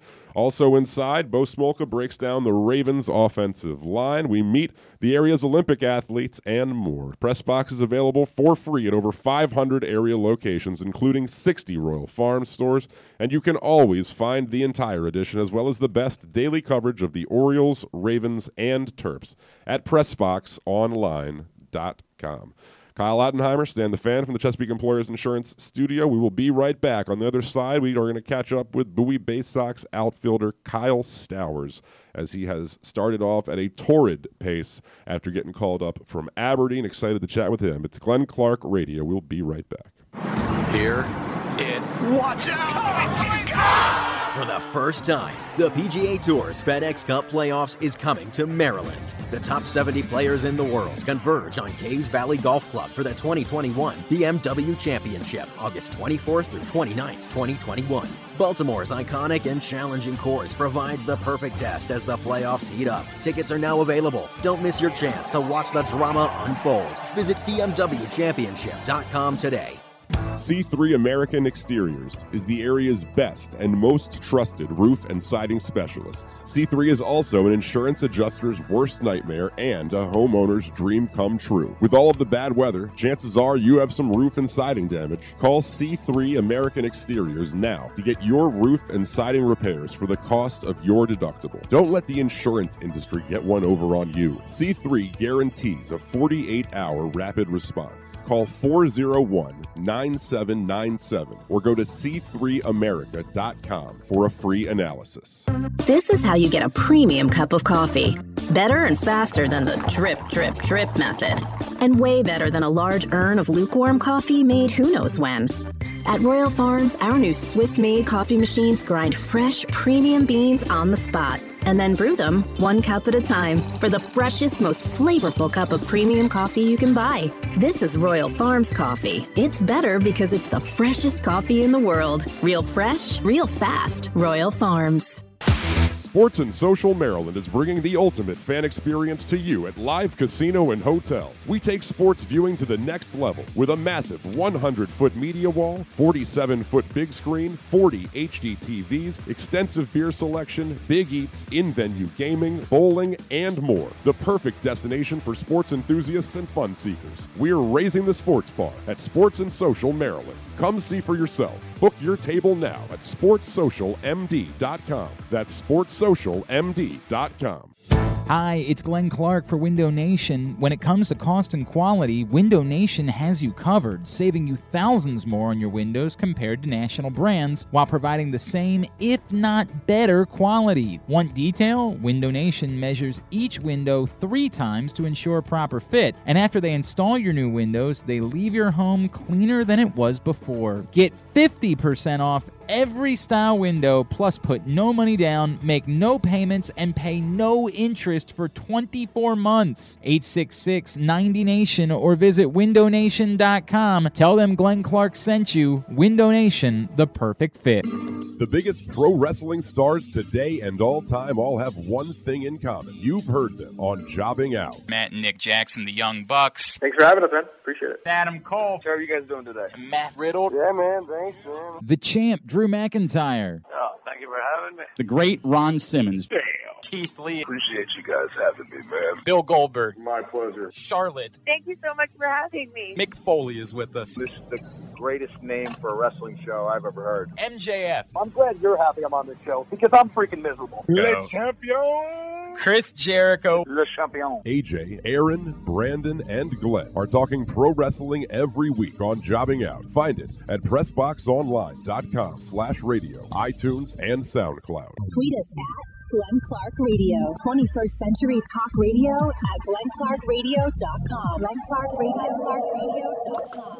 And we are back. Kyle Ottenheimer, Stan the Fan Charles on Glenn Clark Radio here. Today's show is also brought to you by Mobil 1. Mobil 1 full synthetic motor oil helps extend engine life. Visit your local Jiffy Lube service center and ask for Mobil 1. John from Little Rock, or John in Little Rock. It's an important distinction, as I apologize for implying that John is from Little Rock and not in Little Rock. He's from Baltimore, which explains his But he's in fandom. Little Rock, Arkansas. He is in Little Rock, as he always posts what appear to be delicious-looking food pictures from the South. Nice barbecue, whatever it is, pizza. It's one of the more, he always finds a way to make me hungry throughout the course of the day, so appreciate his engagement as well. He also brought up and said he thinks Gurley is done. As the Rams already lost Akers, there's no way they are signing him. A team is going to be real desperate to sign him. And look, I don't know that I wholly disagree. I mean, he's still a name, right? Fans know the name Todd Gurley, so if you're looking to drum up a little bit of interest or excitement in your fan base purely off of name value, then Todd Gurley might do that. But I would say that it's probably generous to say he's 70% of what he was when he was a rookie blowing the doors off the league early on with the Rams and as one of the best running backs in football at the time. I think he will play football this year somewhere. I tend to think he will also. I mean, injuries happen, right? Like, it's inevitable that guys go down. You've seen it already when it's only, mini camp and training camp that the S happens, right? You're never going to have that go perfect. So with that said, though, I mean, running back is probably the position that's most suited for finding production in unknown places. It's certainly not the glamour position it was years ago. No, there's been a shift in the league away from bell cow, workhorse runners, and more toward the committee approach as the league itself has transitioned away from run-heavy and run-oriented offenses. The Ravens and Titans are probably two of the last ones in the league that are still probably at least 50% or more of the time running the football. And interesting to see how the Titans change with the addition of Julio Jones. I think that makes them a far more intriguing offense, but I imagine Derrick Henry will still get his 300-plus carries, as that is more and more a rarity in today's NFL. I still wonder about how the Ravens running back shakes out. I mean, they say they want to get J.K. Dobbins more involved in the passing game this year. We saw Gus Edwards do a little bit more out of the backfield catching passes, but Dobbins, for what it's worth, still has a lot to work on in pass protection. And so is there opportunity in the Ravens backfield, whether it be Justice Hill or somebody that we don't even know about, an undrafted rookie? Yeah, but I still think there's something there I like about Justice Hill. He's intriguing, but he is yet to really, assert himself as being, a guy that they want on the football field often. Right now, get 50% off all styles of windows, plus put no money down. That's right. Make no payments and pay no interest for 24 months. 866-90-NATION or visit windownation.com. Tell them Glenn Clark sent you. Window Nation, the perfect fit. And joining us right now is a outfielder in the Baltimore Orioles organization who recently coming fast. He is, who recently got the call from Aberdeen to Bowie. He is Kyle Stowers, and he joins us here on Glenn Clark Radio. Kyle, I'm not really sure if you understand how this is supposed to work. Normally when you get called up to a different level, it's supposed to be more difficult. Can you explain why you are a better hitter at Bowie than you were at Aberdeen? Yeah, I mean, I think a big part of it has been just the advanced competition has forced me to, I think, make adjustments really quickly. I think within 3 or 4 games, I just noticed some inefficiencies in my approach, and then also just in kind of areas that could improve in my mindset. I think with the coaching staff here emphasizing some resilience, and I think that's kind of something that I've really focused on in my time here, and I think that's really helped me. And if I have a couple bad at bats early in the game, I don't allow it to waver my confidence as I go on throughout my next at bat. Kyle, do you have? And I know you're busy being Kyle Stowers, but do you have a player that you would sort of say that I'm comparable to? I think it's tough. I mean, I've heard a few people say a few different ones as I was, going through high school and college. And I think someone that I've kind of looked at a little bit just by the body frame is Cody Bellinger, just because we're both kind of lankier individuals who I think get our leverage and power from our long levers. So, but as far as exact play style, I mean, it's so tough. Obviously, I think any player would like to say that they're, just the first of themselves, and but yeah, I try to be someone that can do a little bit of everything and play defense and run the bases and hopefully hit for power, which has been the tool that's been showing up the most lately. Yeah, defensively, where is Kyle Stowers most comfortable in the outfield, or are you one of the guys that it seems like the organization is bringing in a lot of guys that are good at any of the outfield positions? Yeah, I truly don't have a preference, actually. I think in college I played left and center.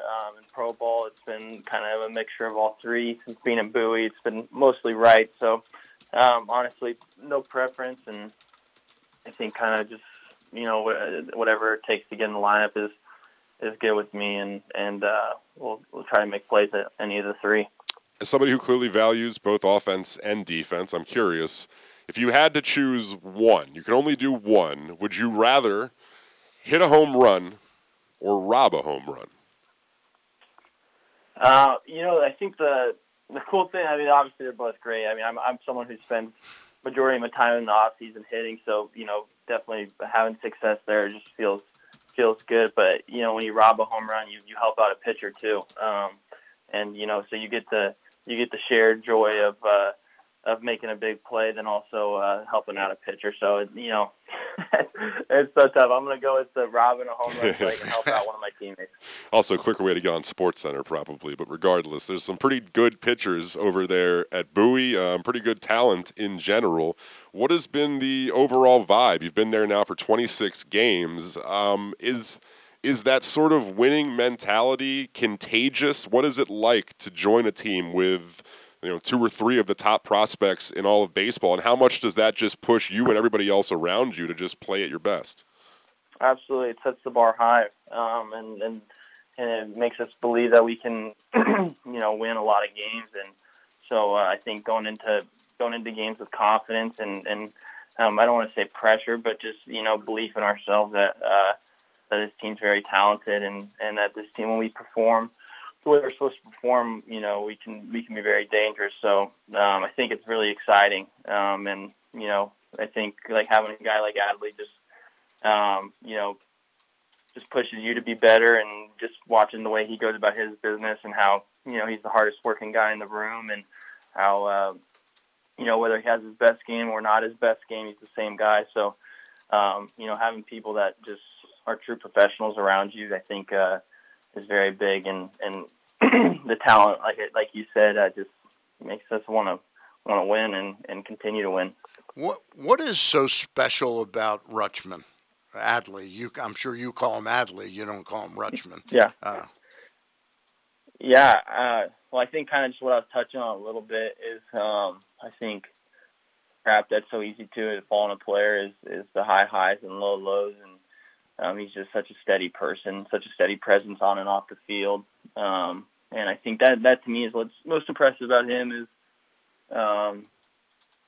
when he, like I said, when he doesn't have a great game, you would have no idea. Right. He's the same exact guy, and whether he just had a 3-hit game or didn't have a hit in a game, he's put in the same work in the cage, and I think there's something to be said about that, and something that I'm trying to add to my game or to my life is just having that same sense of steadiness and trying to be the same individual. And I think with that comes not as big as dips. I think you avoid those long stretches of struggling if you're able to be like that and have that same belief in yourself. Does he have an unbelievable amount of nervous energy? I went out to see him. I can't remember if you had just joined the team or not. It was the gas can night when Grayson was pitching, and I was you were there? I'm not sure. I can't remember. Okay, I was taken with how after every inning he's jumping out to engage with his starting pitcher. Then one inning, I looked to see if he was doing it, and he wasn't right away because he was backing up first base on a ground out. And then between the next inning, he's serving as almost like the bat boy. He just doesn't stop. Yeah, I think he's definitely a high energy guy, which is very contagious. He loves being at the field, and I know that the meeting with the pitcher, something he's done for a while. Picking them up after every inning, and then something like picking up the bat off from the previous hitter, I think is just kind of goes to show that he's not above anything, Right. And so I think he definitely is a high energy guy, which is so fun to be around. With your uptick in production since you've reached Bowie, I'm curious. I mean, obviously Double-A is where a lot of teams will have their most talented prospects. Some of the best arms in all of minor league baseball are facing you guys and standing across from you 60 feet, 6 inches away. How much, as a competitor, does that kind of get the juices flowing? Does that push you even more, knowing that like this is a lot of really the measuring stick for Major League Baseball currently in the minors? Yeah, I think going into it, it was, I think the exciting part about getting called up was, that type of leveling up in competition, and kind of seeing where you stack, against really top competition. And I think any guy would tell you that it'll fire them up.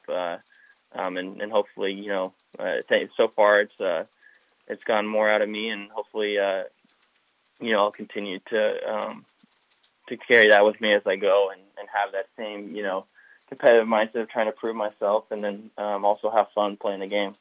We're broadcasting from the Chesapeake Employers Insurance Studio. It's the Glenn Clark Radio Show, Stan the Fan, along with Kyle Ottenheimer.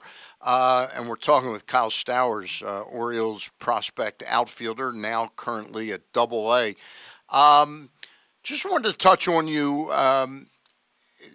with this issue that's going around at Major League Baseball now, where they're sort of inspecting the pitchers after every inning to make sure they don't have a sticky substance. I mean, you've played college baseball. You've played now in the minor leagues. I'm sure some of the pitchers have been using stuff over the years. Do you like the fact that they're trying to get to the bottom of this and get it out of the game? Or would you rather have the pitchers have the ability to have better control of the baseball? To be honest, I don't really have too much of an opinion. Unfortunately, I just don't have too much to say on that topic. I don't really know what,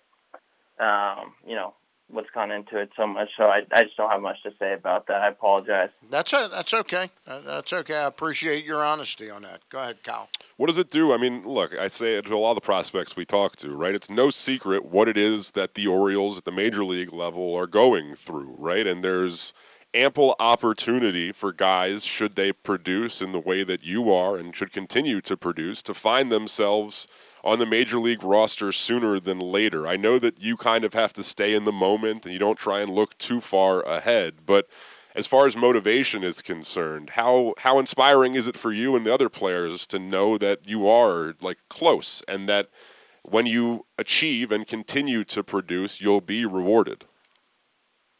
Yeah, I would say that I'll speak from myself. I think the standard I hold myself to a high standard no matter what, and have high expectations for myself. So I think for me, I just try to focus on doing what I can and being the best player I can possibly be, and however the cards fall is how they fall. I think it's definitely encouraging to think about opportunity, and but that being said, I can't let that get caught up with, as you said, getting taken away from the day. I think with 120 games, playing 6 days a week, you got to find a way to stay in the moment somehow. But that being said, yeah, it's definitely excited to know that there's that potential opportunity down the road. But yeah, I think I try not too much to let that affect what I am, just because I want to continue to hold myself to a high standard and be the best player I can be, and allow the rest to fall as it is supposed to. Hey, Kyle, you're one of the names we hear a lot about. Obviously, we hear about Adley and Grayson, D.L. Hall, Gunnar Henderson. Could you give us a couple names of guys that you've rubbed elbows with so far in your pro career that you think are guys that might be under the radar now that are worth keeping an eye on? Oh man, I mean, I can tell you that there's a lot of talent up and down, even names that aren't on the quote unquote top 30 prospect list. There's a lot of stuff. I think the guy that has been so impressive to me is Joey Ortiz.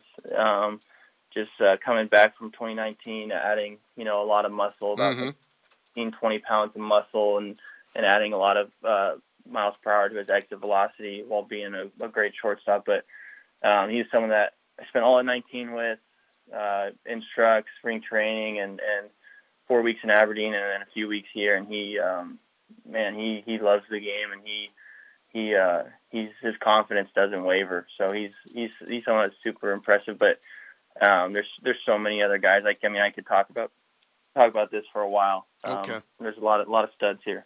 Were you at Aberdeen when Mundy came up from Delmarva? Yeah, I spent about 3 or 4 weeks with him.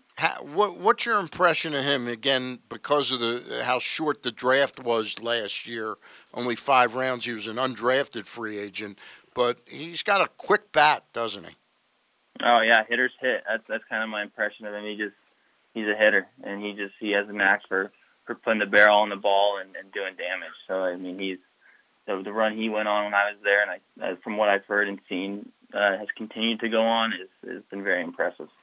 You mentioned, right, it's a grind. It's a long season in the minors and obviously in the majors as well. But, what do you guys do as a team to sort of decompress? How do you kind of step back from the game and stay relaxed throughout the course of the season? What is your go-to, relaxation method? Yeah, lately it's been this year. It's been TV shows. Oh yeah. Yeah, and then also just anything to try to laugh. I think as much laughter I can incorporate into a day, I try to. I think that keeps you light, and I always used to joke around when I played in the Cape Cod League. I wouldn't go out to stretch until I had a really good laugh, and then I would say, okay, I'm ready to play now. So I don't know, just trying to stay light. But yeah, TV shows off the field, and obviously having the off day on Monday has been nice too, just to allow the body to rest. That's been helpful. What have been your favorite TV shows of the year, and then what are you currently watching right now? So I'm currently watching The Chosen. Okay, I'm not familiar. A story on the life of Jesus, and then in the past I really enjoyed Yellowstone. That was something that I was watching early in the year, and that was a lot of fun to watch. So I'm excited for that new season to come out in the fall. Interesting. I know Orioles color analyst Ben McDonald always espouses the virtues of Yellowstone. Yeah. I've heard good things about that. Did you see the movie? Did you see that movie that Kevin Costner was in called Let 'Em Go? I'm not sure if I have. I don't think it sounds familiar, but I don't think I have. Pretty much anything with Kevin Costner is so great. Yeah, he was really good in this. It was an interesting story. Speaking of Kevin Costner, I got to ask, due to Bull Durham, what's your favorite baseball movie? It's actually Benchwarmers. That was just one I remember growing up watching late at night with all my friends and always cracking up. Benchwarmers, the Happy Madison film. Honestly, I think it's underrated. I would agree with you. I would say that is an underrated movie and gets a lot of criticism, but that does not deserve. That was the one I always grew up watching when I was younger. Now you say you like to laugh. Who's your favorite comedian? Oh man. Last week or 2 weeks ago, I was watching a few different guys. The one I've been enjoying, Sebastian Maniscalco. Yeah, he's very enjoyable. good. Yeah, he was great. And then another one I've always liked is Jim Gaffigan because it's clean and he's pretty funny too. Have you ever seen Nate Bargatze? I don't think I have. I'm going to put that one on the list. Yeah, if you're into, he's one of those guys. He's clean also. You don't even really notice he is until you hear that he hasn't sworn really the entirety of his performance. But he's one that I would definitely recommend. He's hilarious. That's perfect. All right, yeah. Nate, what did you say? Nate what? Nate Bargatze. It's Bargatze. Got it. Perfect.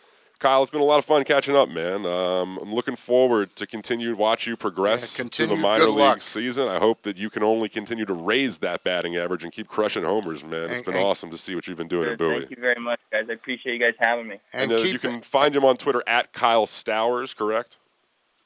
What's that? You're on Twitter at Kyle Stowers, correct? Yeah, Twitter at Kyle Stowers, and then Instagram at KJ Stowers3. Awesome, all right, and keep that on-base percentage over 400, and good things will happen. Yeah, that's the goal. All Baseball's more fun when you're on base. There he goes. Talk to you Appreciate soon, it, Kyle. man. Bye-bye. All right, thanks, guys. Bye. All right, Sports in Social Maryland is bringing the ultimate fan experience to you at Live Casino and Hotel. We take sports viewing to the next level with a massive 100-foot media wall, 47-foot big screen, 40 HD TVs, extensive beer selection, big eats, in-venue gaming, bowling, and more. The perfect destination for sports enthusiasts and fun seekers. We're raising the sports bar at Sports in Social Maryland. Come see for yourself. Book your table now at sportssocialmd.com. That's sportssocialmd.com. Good stuff from Bowie Bay Sox outfielder Kyle Stowers. He's a fun seeker. He is. He is indeed a fun seeker. And for those interested, the Bowie Bay Sox return home tonight. They have a 4-game series against Hartford. Tonight at 6:35 is actually Topps Thursday. And there's a pregame happy hour event as well. And then Friday and Saturday are fireworks nights. Wow. And Saturday is the Congrejas Fantasmas de Chesapeake night, as I think they're going to wear their alternate uniforms with some cool crab hats. You know, the people that go to fireworks, they're fun seekers. They are fun seekers, Stan. I would say that you, too, are a fun seeker. You can't be sitting across from me here in the Chesapeake Employers Insurance Studio unless you are a fun seeker. You know, I had to laugh, though, that he was talking about how much laughter. And what are you watching? The Chosen, the story of Jesus. I was also a bit that had a lot of laughs. I was a bit perplexed by that as well, but it seems like he doesn't only watch comedy. Clearly, he indulges in all genres, and good to get to know him a little bit better, as he has truly been on a When are we having Two Utes? That'll be right now, actually. Funny you should mention it. Two Utes is brought to you by the BMW Championship, August 29th. The PGA Tour's top 70 golfers are coming to Baltimore to compete in the 2021 BMW Championship at Caves Valley Golf Club. Secure your tickets at bmwchampionship.com. So, without further ado,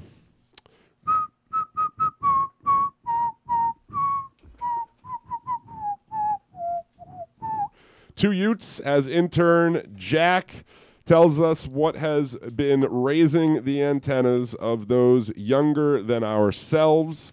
Look forward to this every day, as he certainly just, brings the quality content to the show. This show would be nothing without the Two Utes segment, as Jack, of course, knows. Absolutely nothing without Jack. Jack, what's going on in the world of the Utes?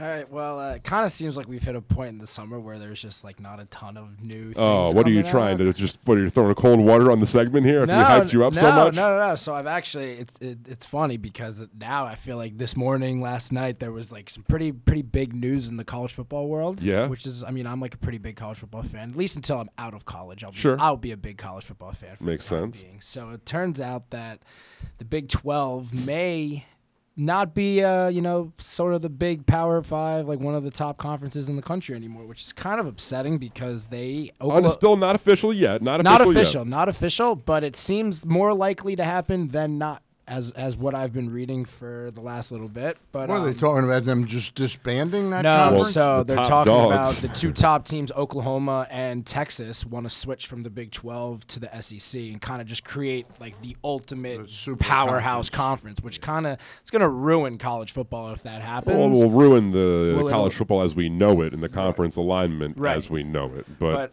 what's it called? So it's kind of bringing up like this whole back and forth between I'll just read a little part from the article. So it was talking about that it says like the whole kind of like debate amongst like if they should or shouldn't join is because like schools like Florida doesn't want Florida State to be in the SEC. Like there's big ACC, then there's the SEC. And then there's schools like Georgia who doesn't want Georgia Tech, South Carolina doesn't want Clemson, and Kentucky doesn't want Louisville. So it's like kind of saying like, well, does Texas A&M, who kind of like left the conference years ago to join and be like the only Texas school in the SEC, like do they really want Texas, who's probably going to draw a larger audience anyway, in that conference to start? I mean, probably not. And they're kind of saying like, well, at the end of the day, it's like these they're not just schools, like they're pretty much companies. At this point. They are, yeah. And they generate hundreds of millions of dollars and collectively billions of dollars, especially the SEC more so than like the Big 12. They're going to just go revenue by itself. So I mean, it'll be interesting to see what ends up happening. I personally hope it won't happen because I feel like the college football playoffs already designed just to get the 4 SEC schools in. So, I mean, if we're going to throw in Texas and Oklahoma, who sort of, one of the two sort of sneaks their way into like the top 8, top 10. Texas, not so much. I feel like they've like underperformed for the last decade and a half. They haven't really been relevant in a while. But, like, it's going to be really bad for college football. I mean, the NCAA, as we've seen recently, is kind of just like crumbling right now in terms of the NIL and everything like that, and players profiting off of themselves. So if they're going to form like this super league, it's kind of just like, I mean, schools like the Big Ten and the ACC may only get one shot at a school in the college football playoff if they don't go with like the whole realignment of adding, 8 teams, 12 teams to the college football playoff, which is if something like this would happen, I personally think that's what they should do. They should have to expand the college football playoff because I'm kind of tired of seeing Alabama play Ohio State in one game and then Clemson play Georgia in the other. I feel like it's the same 4 teams every single year. So it'll be interesting to see. Hopefully it won't happen. They just keep the conferences the way it is and just let Texas and Oklahoma just dominate the Big 12 for the So as a college Ute yourself, currently you are in favor of remaining status quo, keeping the ACC, Big 12, Pac-12, Big 10, just SEC. Because these schools have been around for the last 80 years, 100 years, and they've been in the Big 12. So just to kind of say, like, screw the NCAA, we're going to do this because the schools are going to benefit and profit probably there's going to be a lot of money. Tens of millions, if not hundreds of millions of dollars in the long run of things. It's kind of just, it's going to ruin sports in college as itself because then it's really just going to become like a minor league version of the NFL. Which it already is. It already is, but it's going to be to an even greater extent if things like this are going to start to come. I mean, like, Ohio State's going to be in the Big Ten. They'll run the Big Ten for the foreseeable future. Michigan too, but you're not going to really have a shot at really like achieving the greatest if you have to compete amongst these conferences and only one or two. Somebody might argue that this would sort of cause them to sort of cannibalize themselves, that if Oklahoma and Texas join the SEC, perhaps it might give, Georgia, Alabama more chances to lose a game here and there, maybe knocking them out of the playoffs. But No, I get what you're saying. I mean, I think that I was probably my eyes were opened to the sort of, malleable nature of conferences in college athletics when the Big East in basketball really disbanded, and what was during my childhood probably the top conference in all of college basketball, the ACC and Big East probably hand in hand, was relegated to nothing other than kind of an afterthought. But, it is a business, and this is ultimately about dollars. And so for teams maybe like Georgia or Alabama who would be complaining, you do wonder how much more money they would stand to gain should Texas and Oklahoma now be involved. Yeah, right. I mean, we saw it with just Maryland, let alone from the switch from the ACC to the Big Ten. I mean, I think is what the entire thing ended up being was like $50 million for the next 10, 15 years is what Maryland was going to bring in. I mean, you can clearly see that was 100% the reason to do the switch. But I mean, it's benefited Maryland in a big way in terms of just the infrastructure that they're building all over the school and building these state-of-the-art facilities. It's gaining a bigger attraction, but that's Maryland football. But has it negatively impacted them as far as fan interest, competitive balance? Right? Well, in terms of football, I mean, they're not very competitive amongst the Big Ten. No, they're usually bottom half. I mean, that's really or last. That's really what Loxley is up against. Sure. Can he turn them into a relevant Big Ten team? And how much has it hurt the basketball team to not have your annual rivalry games between Duke and UNC and the like? So it's complicated. It's probably reduced down to just the dollar sign, and it's not that complicated when you really look at it. But I think the impact across the country for fans and analysts and all of that, it has complications, and it probably does cause mixed emotions as far as all that's concerned. So I definitely understand the confusion as it falls with that. What's number 2? All right, so number 2 was yesterday. Tom Brady had an interview with someone from SiriusXM, and they were kind of just it wasn't a serious thing. It was just it wasn't a serious XM thing, huh? Yeah, funny. Nice.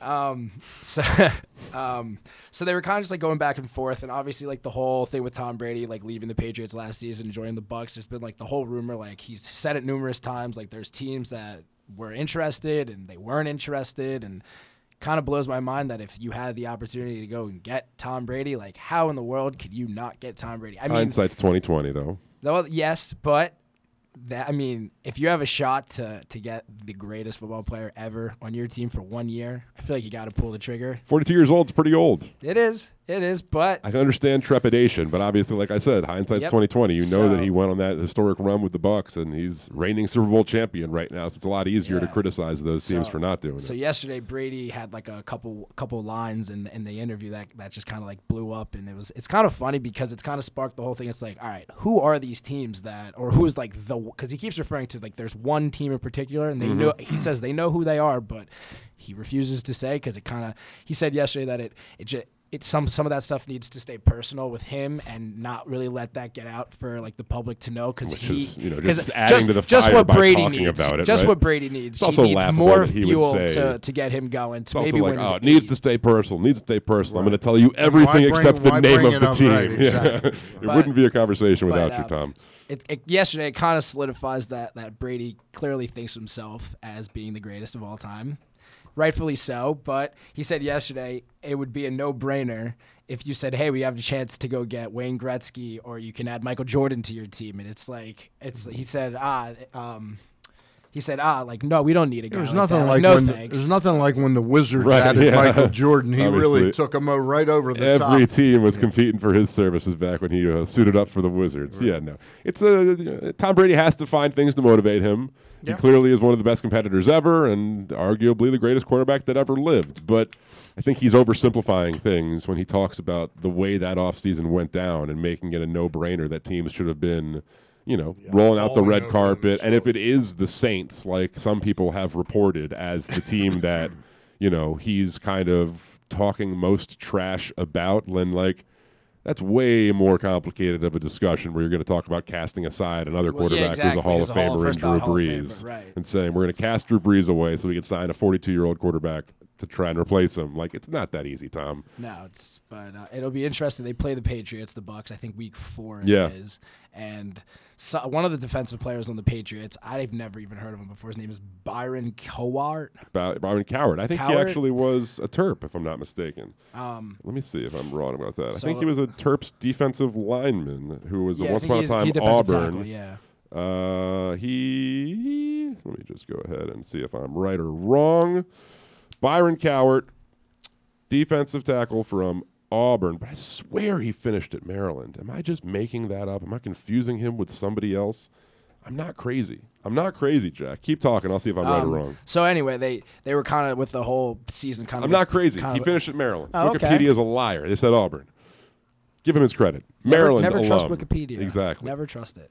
But anyway, they were talking about the game between the Patriots and the Bucs that are going to come up. That's scheduled on week 4, and this guy just from left field. Obviously, the Patriots are going to have some sort of ceremony. Sure. They're probably going to honor Brady. They'll have like a video montage. One would think. I'm sure Robert Kraft and Belichick are going to be there greeting him, and the fans are going to show nothing but the utmost respect for this guy. Mm-hmm. He's given it everything for 20 years. Like there's nothing you can really be mad about with this guy. And out of nowhere, he says, "Yeah, we're not going to welcome Tom Brady when he comes." He's like, "This is a football game. We're here to win," and all of this. And it's just like. This guy was drafted when he was a rookie during Brady's last season with the Patriots. Yeah. So he doesn't really know Brady all that well. Got to spend probably one season, and I don't know if they did a lot of talking with each other. I don't know if Brady is very fond of the rookie defensive tackles. Yeah, I can't say for sure. I don't know. It'd be interesting to see whether they do any sort of formal ceremony honoring Brady while he's still playing. I think they are planning on it. So. I would think it would be something they were mulling over.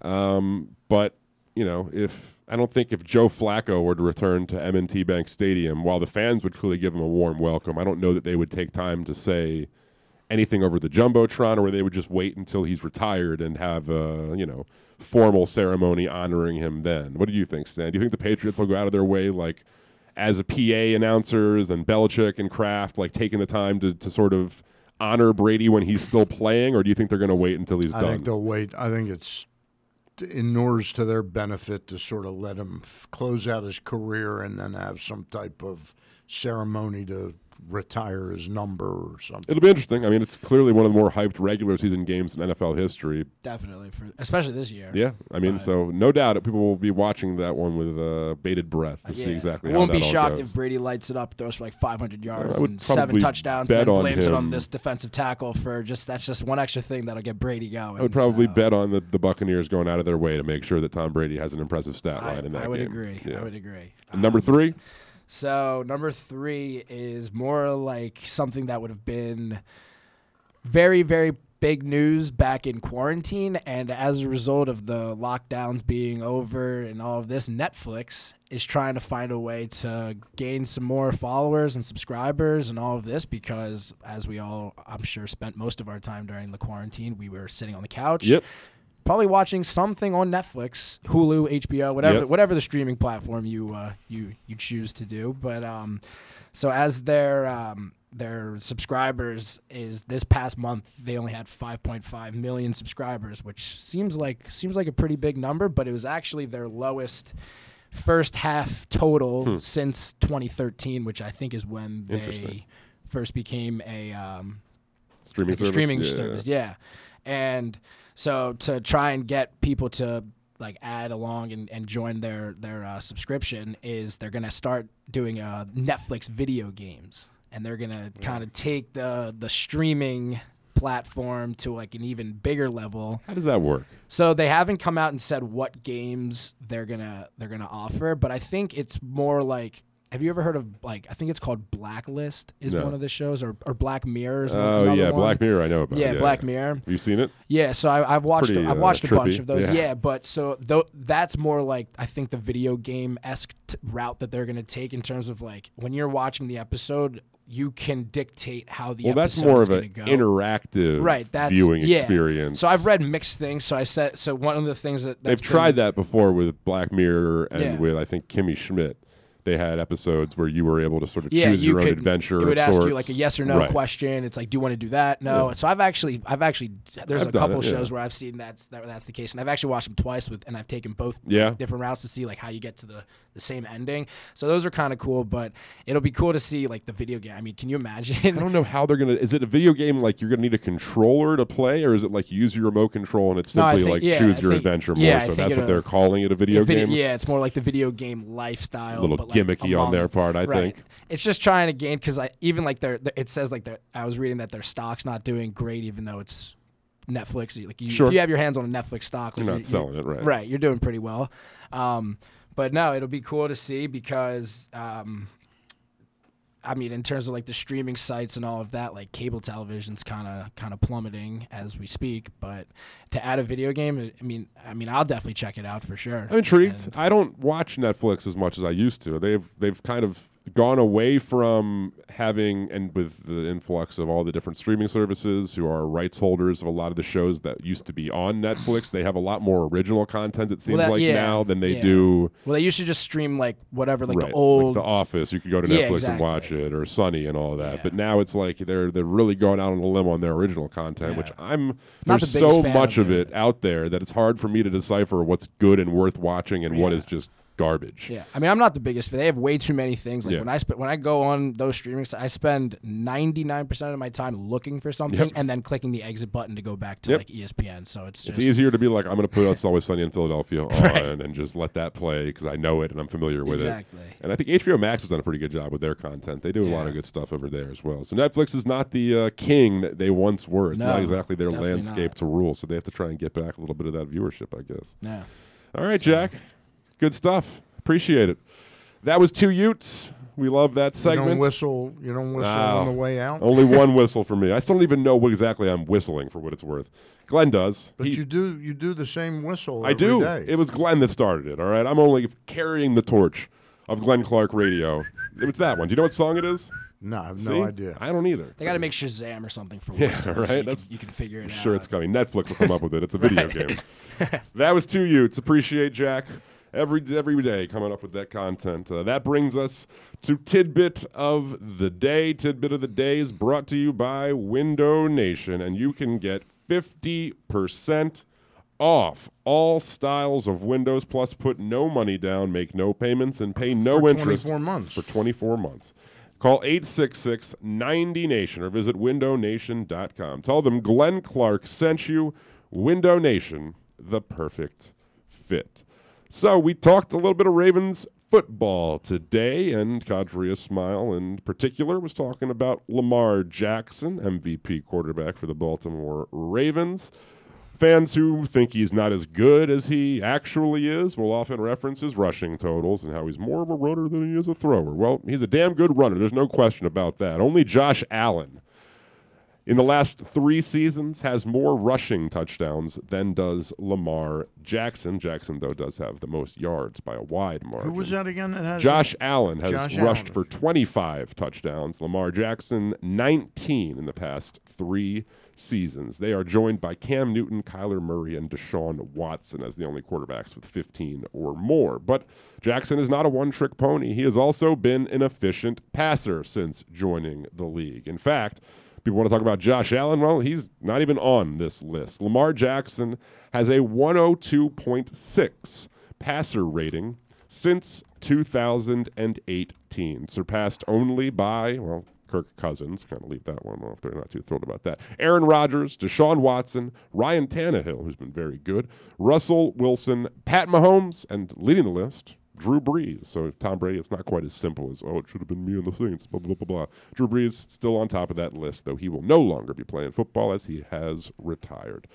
According to William Hill US, which is America's largest sportsbook operator, the Baltimore Ravens' odds to win the Super Bowl entering the 2021 season sit at plus 1,400. Stan the Fan. Yes. There are 5 teams entering the season who, according to this sportsbook, have as good a chance or better to win the Super Bowl than the Ravens. Can you name those teams? Buffalo. Buffalo at plus 1,200 is one of the 5. I would say that Kansas City. Top dog, Kansas City, plus 500. I'm going to guess that San Francisco. They are. Actually, that was the one that probably most surprised me. They are plus 1,400, the same odds as the Baltimore Ravens.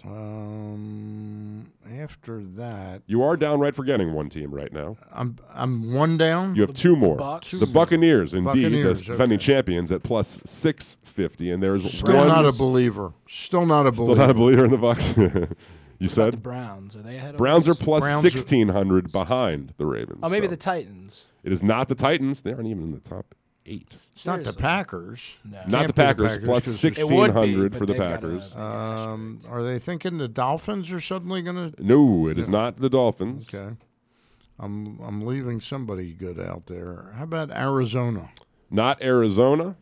This team made a big. The Rams. It is indeed the I'm Los sorry. Angeles Rams. They're trading 2 first-round picks for Matt Stafford. I think they're my Expectations favorite. are high. I think they're my favorite to really step up this I year. tend to agree with you for what it's worth, though Stafford certainly has expectations now that everyone's talking so highly about him after they gave up 2 first-round picks and traded away Jared Goff for his services. But the Rams at plus 1,400 are indeed the last of those teams. A couple more additions from John in Little Rock. In regards to the SEC Big 12 discussion, he says that it takes 4 schools to kill the expansion. He says Arkansas, A&M, and Missouri will vote no. They only need 1 more. He says he's for it for what it's worth. The Big 12 is done if it happens. Iowa State and Kansas would likely go to the Big 10. West Virginia would go to the ACC, and some of the others would go to the Pac-12.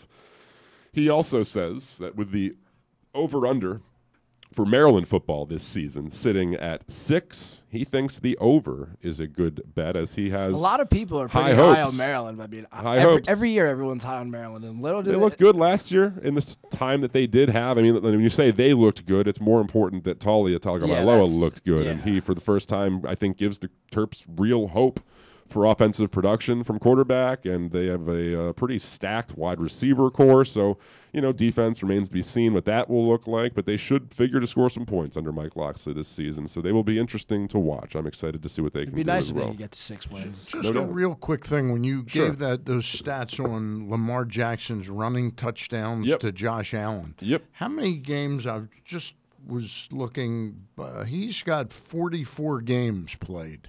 How many does Lamar Jackson have? Wouldn't he have about 4 or 5 less games? Yeah, thereabout. Well, he played in the games at the start of the season for the Ravens. He wasn't starting. Right. So if you're talking games, it might be exactly. similar, but starts would be fewer. Right. So, yes, Allen has probably had more opportunity. And then for the like first 5 or 6 more starts, Yeah. I would Lamar's played in 46 games, but he has Okay, a but 30-7 regular season record, which is just like the games he started. Okay, so he's 30-7, Yeah. and I bet you Josh Allen's got 44 The combined, complete so, games. So yeah. had they played in the same amount of games, I think Lamar Jackson would have more running. You say that, but Josh Allen is He's the very good. biggest He's goal line threat as far as all that's concerned. He is their goal line back in Buffalo, so at He was his a great frame, pick. He was a great pick. he's looking like a great quarterback. There's no doubt about it. But indeed, that will bring us to Totally Tubular. Totally Tubular is brought to you by C3 American Exteriors. Call C3 American Exteriors to get roof and siding repairs for the cost of your home insurance deductible. Don't let the insurance industry get one over on you. Call C3 at 410-401-9797 or go to c3america.com for a free analysis. There is, of course, no Game 7 in the NBA tonight due to the Bucks closing things out on Tuesday night. I had that on my must-watch Sports tonight. fans would have had their calendars marked, but alas, that will not be happening. There's also no Orioles baseball tonight, so I don't know if you like sports. Bowie Bay Sox There are is. home. If you have minor league baseball, minor league TV, or you want to go make a trip out to the yard, you can absolutely do so. On MLB Network, the Rangers and Tigers will square off at 1 o'clock, and the Yankees and Red Sox at 7. As Glenn says, nice to see those two teams finally get some exposure on television, NBC Sports Network has Olympic coverage at 7:30, including rowing and some other stuff, I'd imagine.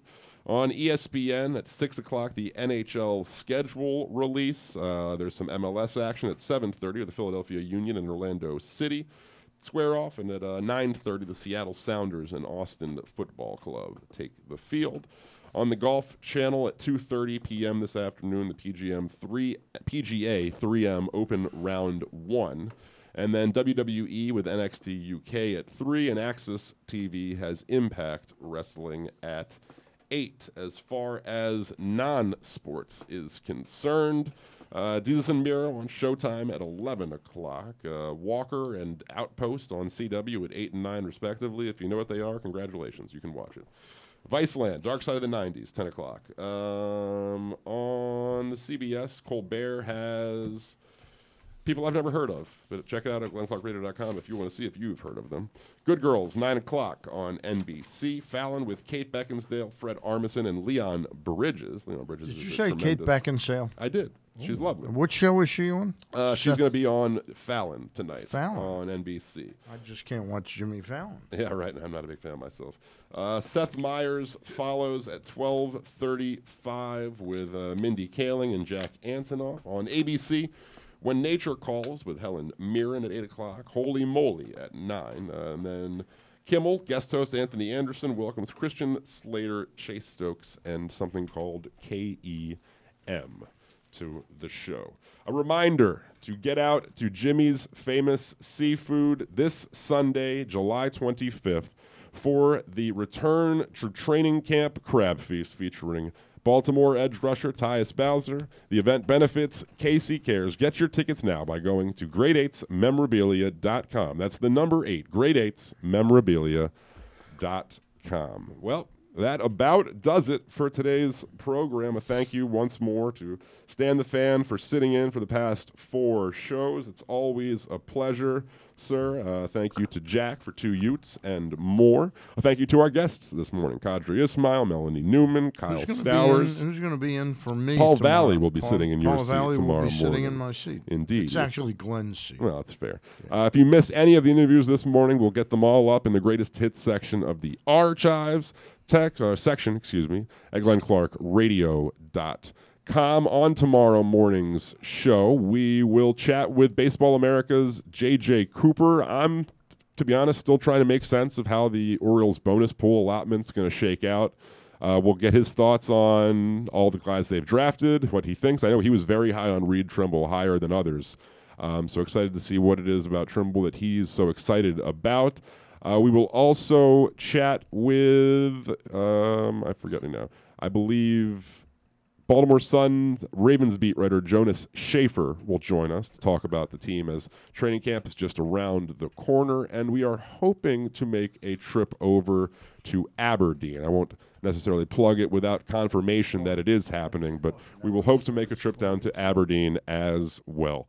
So, once more from the Chesapeake Employers Insurance Studio, Kyle Ottenheimer, Stan the Fan. No Orioles tonight, so, watch whatever you want to watch. Duke sucks. Ohio State sucks, too. And, by the way, I should probably say a thank you to all of our sponsors. U.S. Army, Glory Days Grill, Window Nation, Royal Farms, Chesapeake Employers Insurance, K&S Automotive, C3 American Exteriors, Grade 8's Memorabilia, Sports and Social MD, the BMW Championship, Bradley and Nikki Bozeman Foundation, and your local Toyota dealer in buyatoyota.com. Said it already. We got it all good. Did say it already. I did. All right. And Duke sucks once more because they suck twice, and Ohio State sucks 4 times. We'll see you guys tomorrow. Have a good one.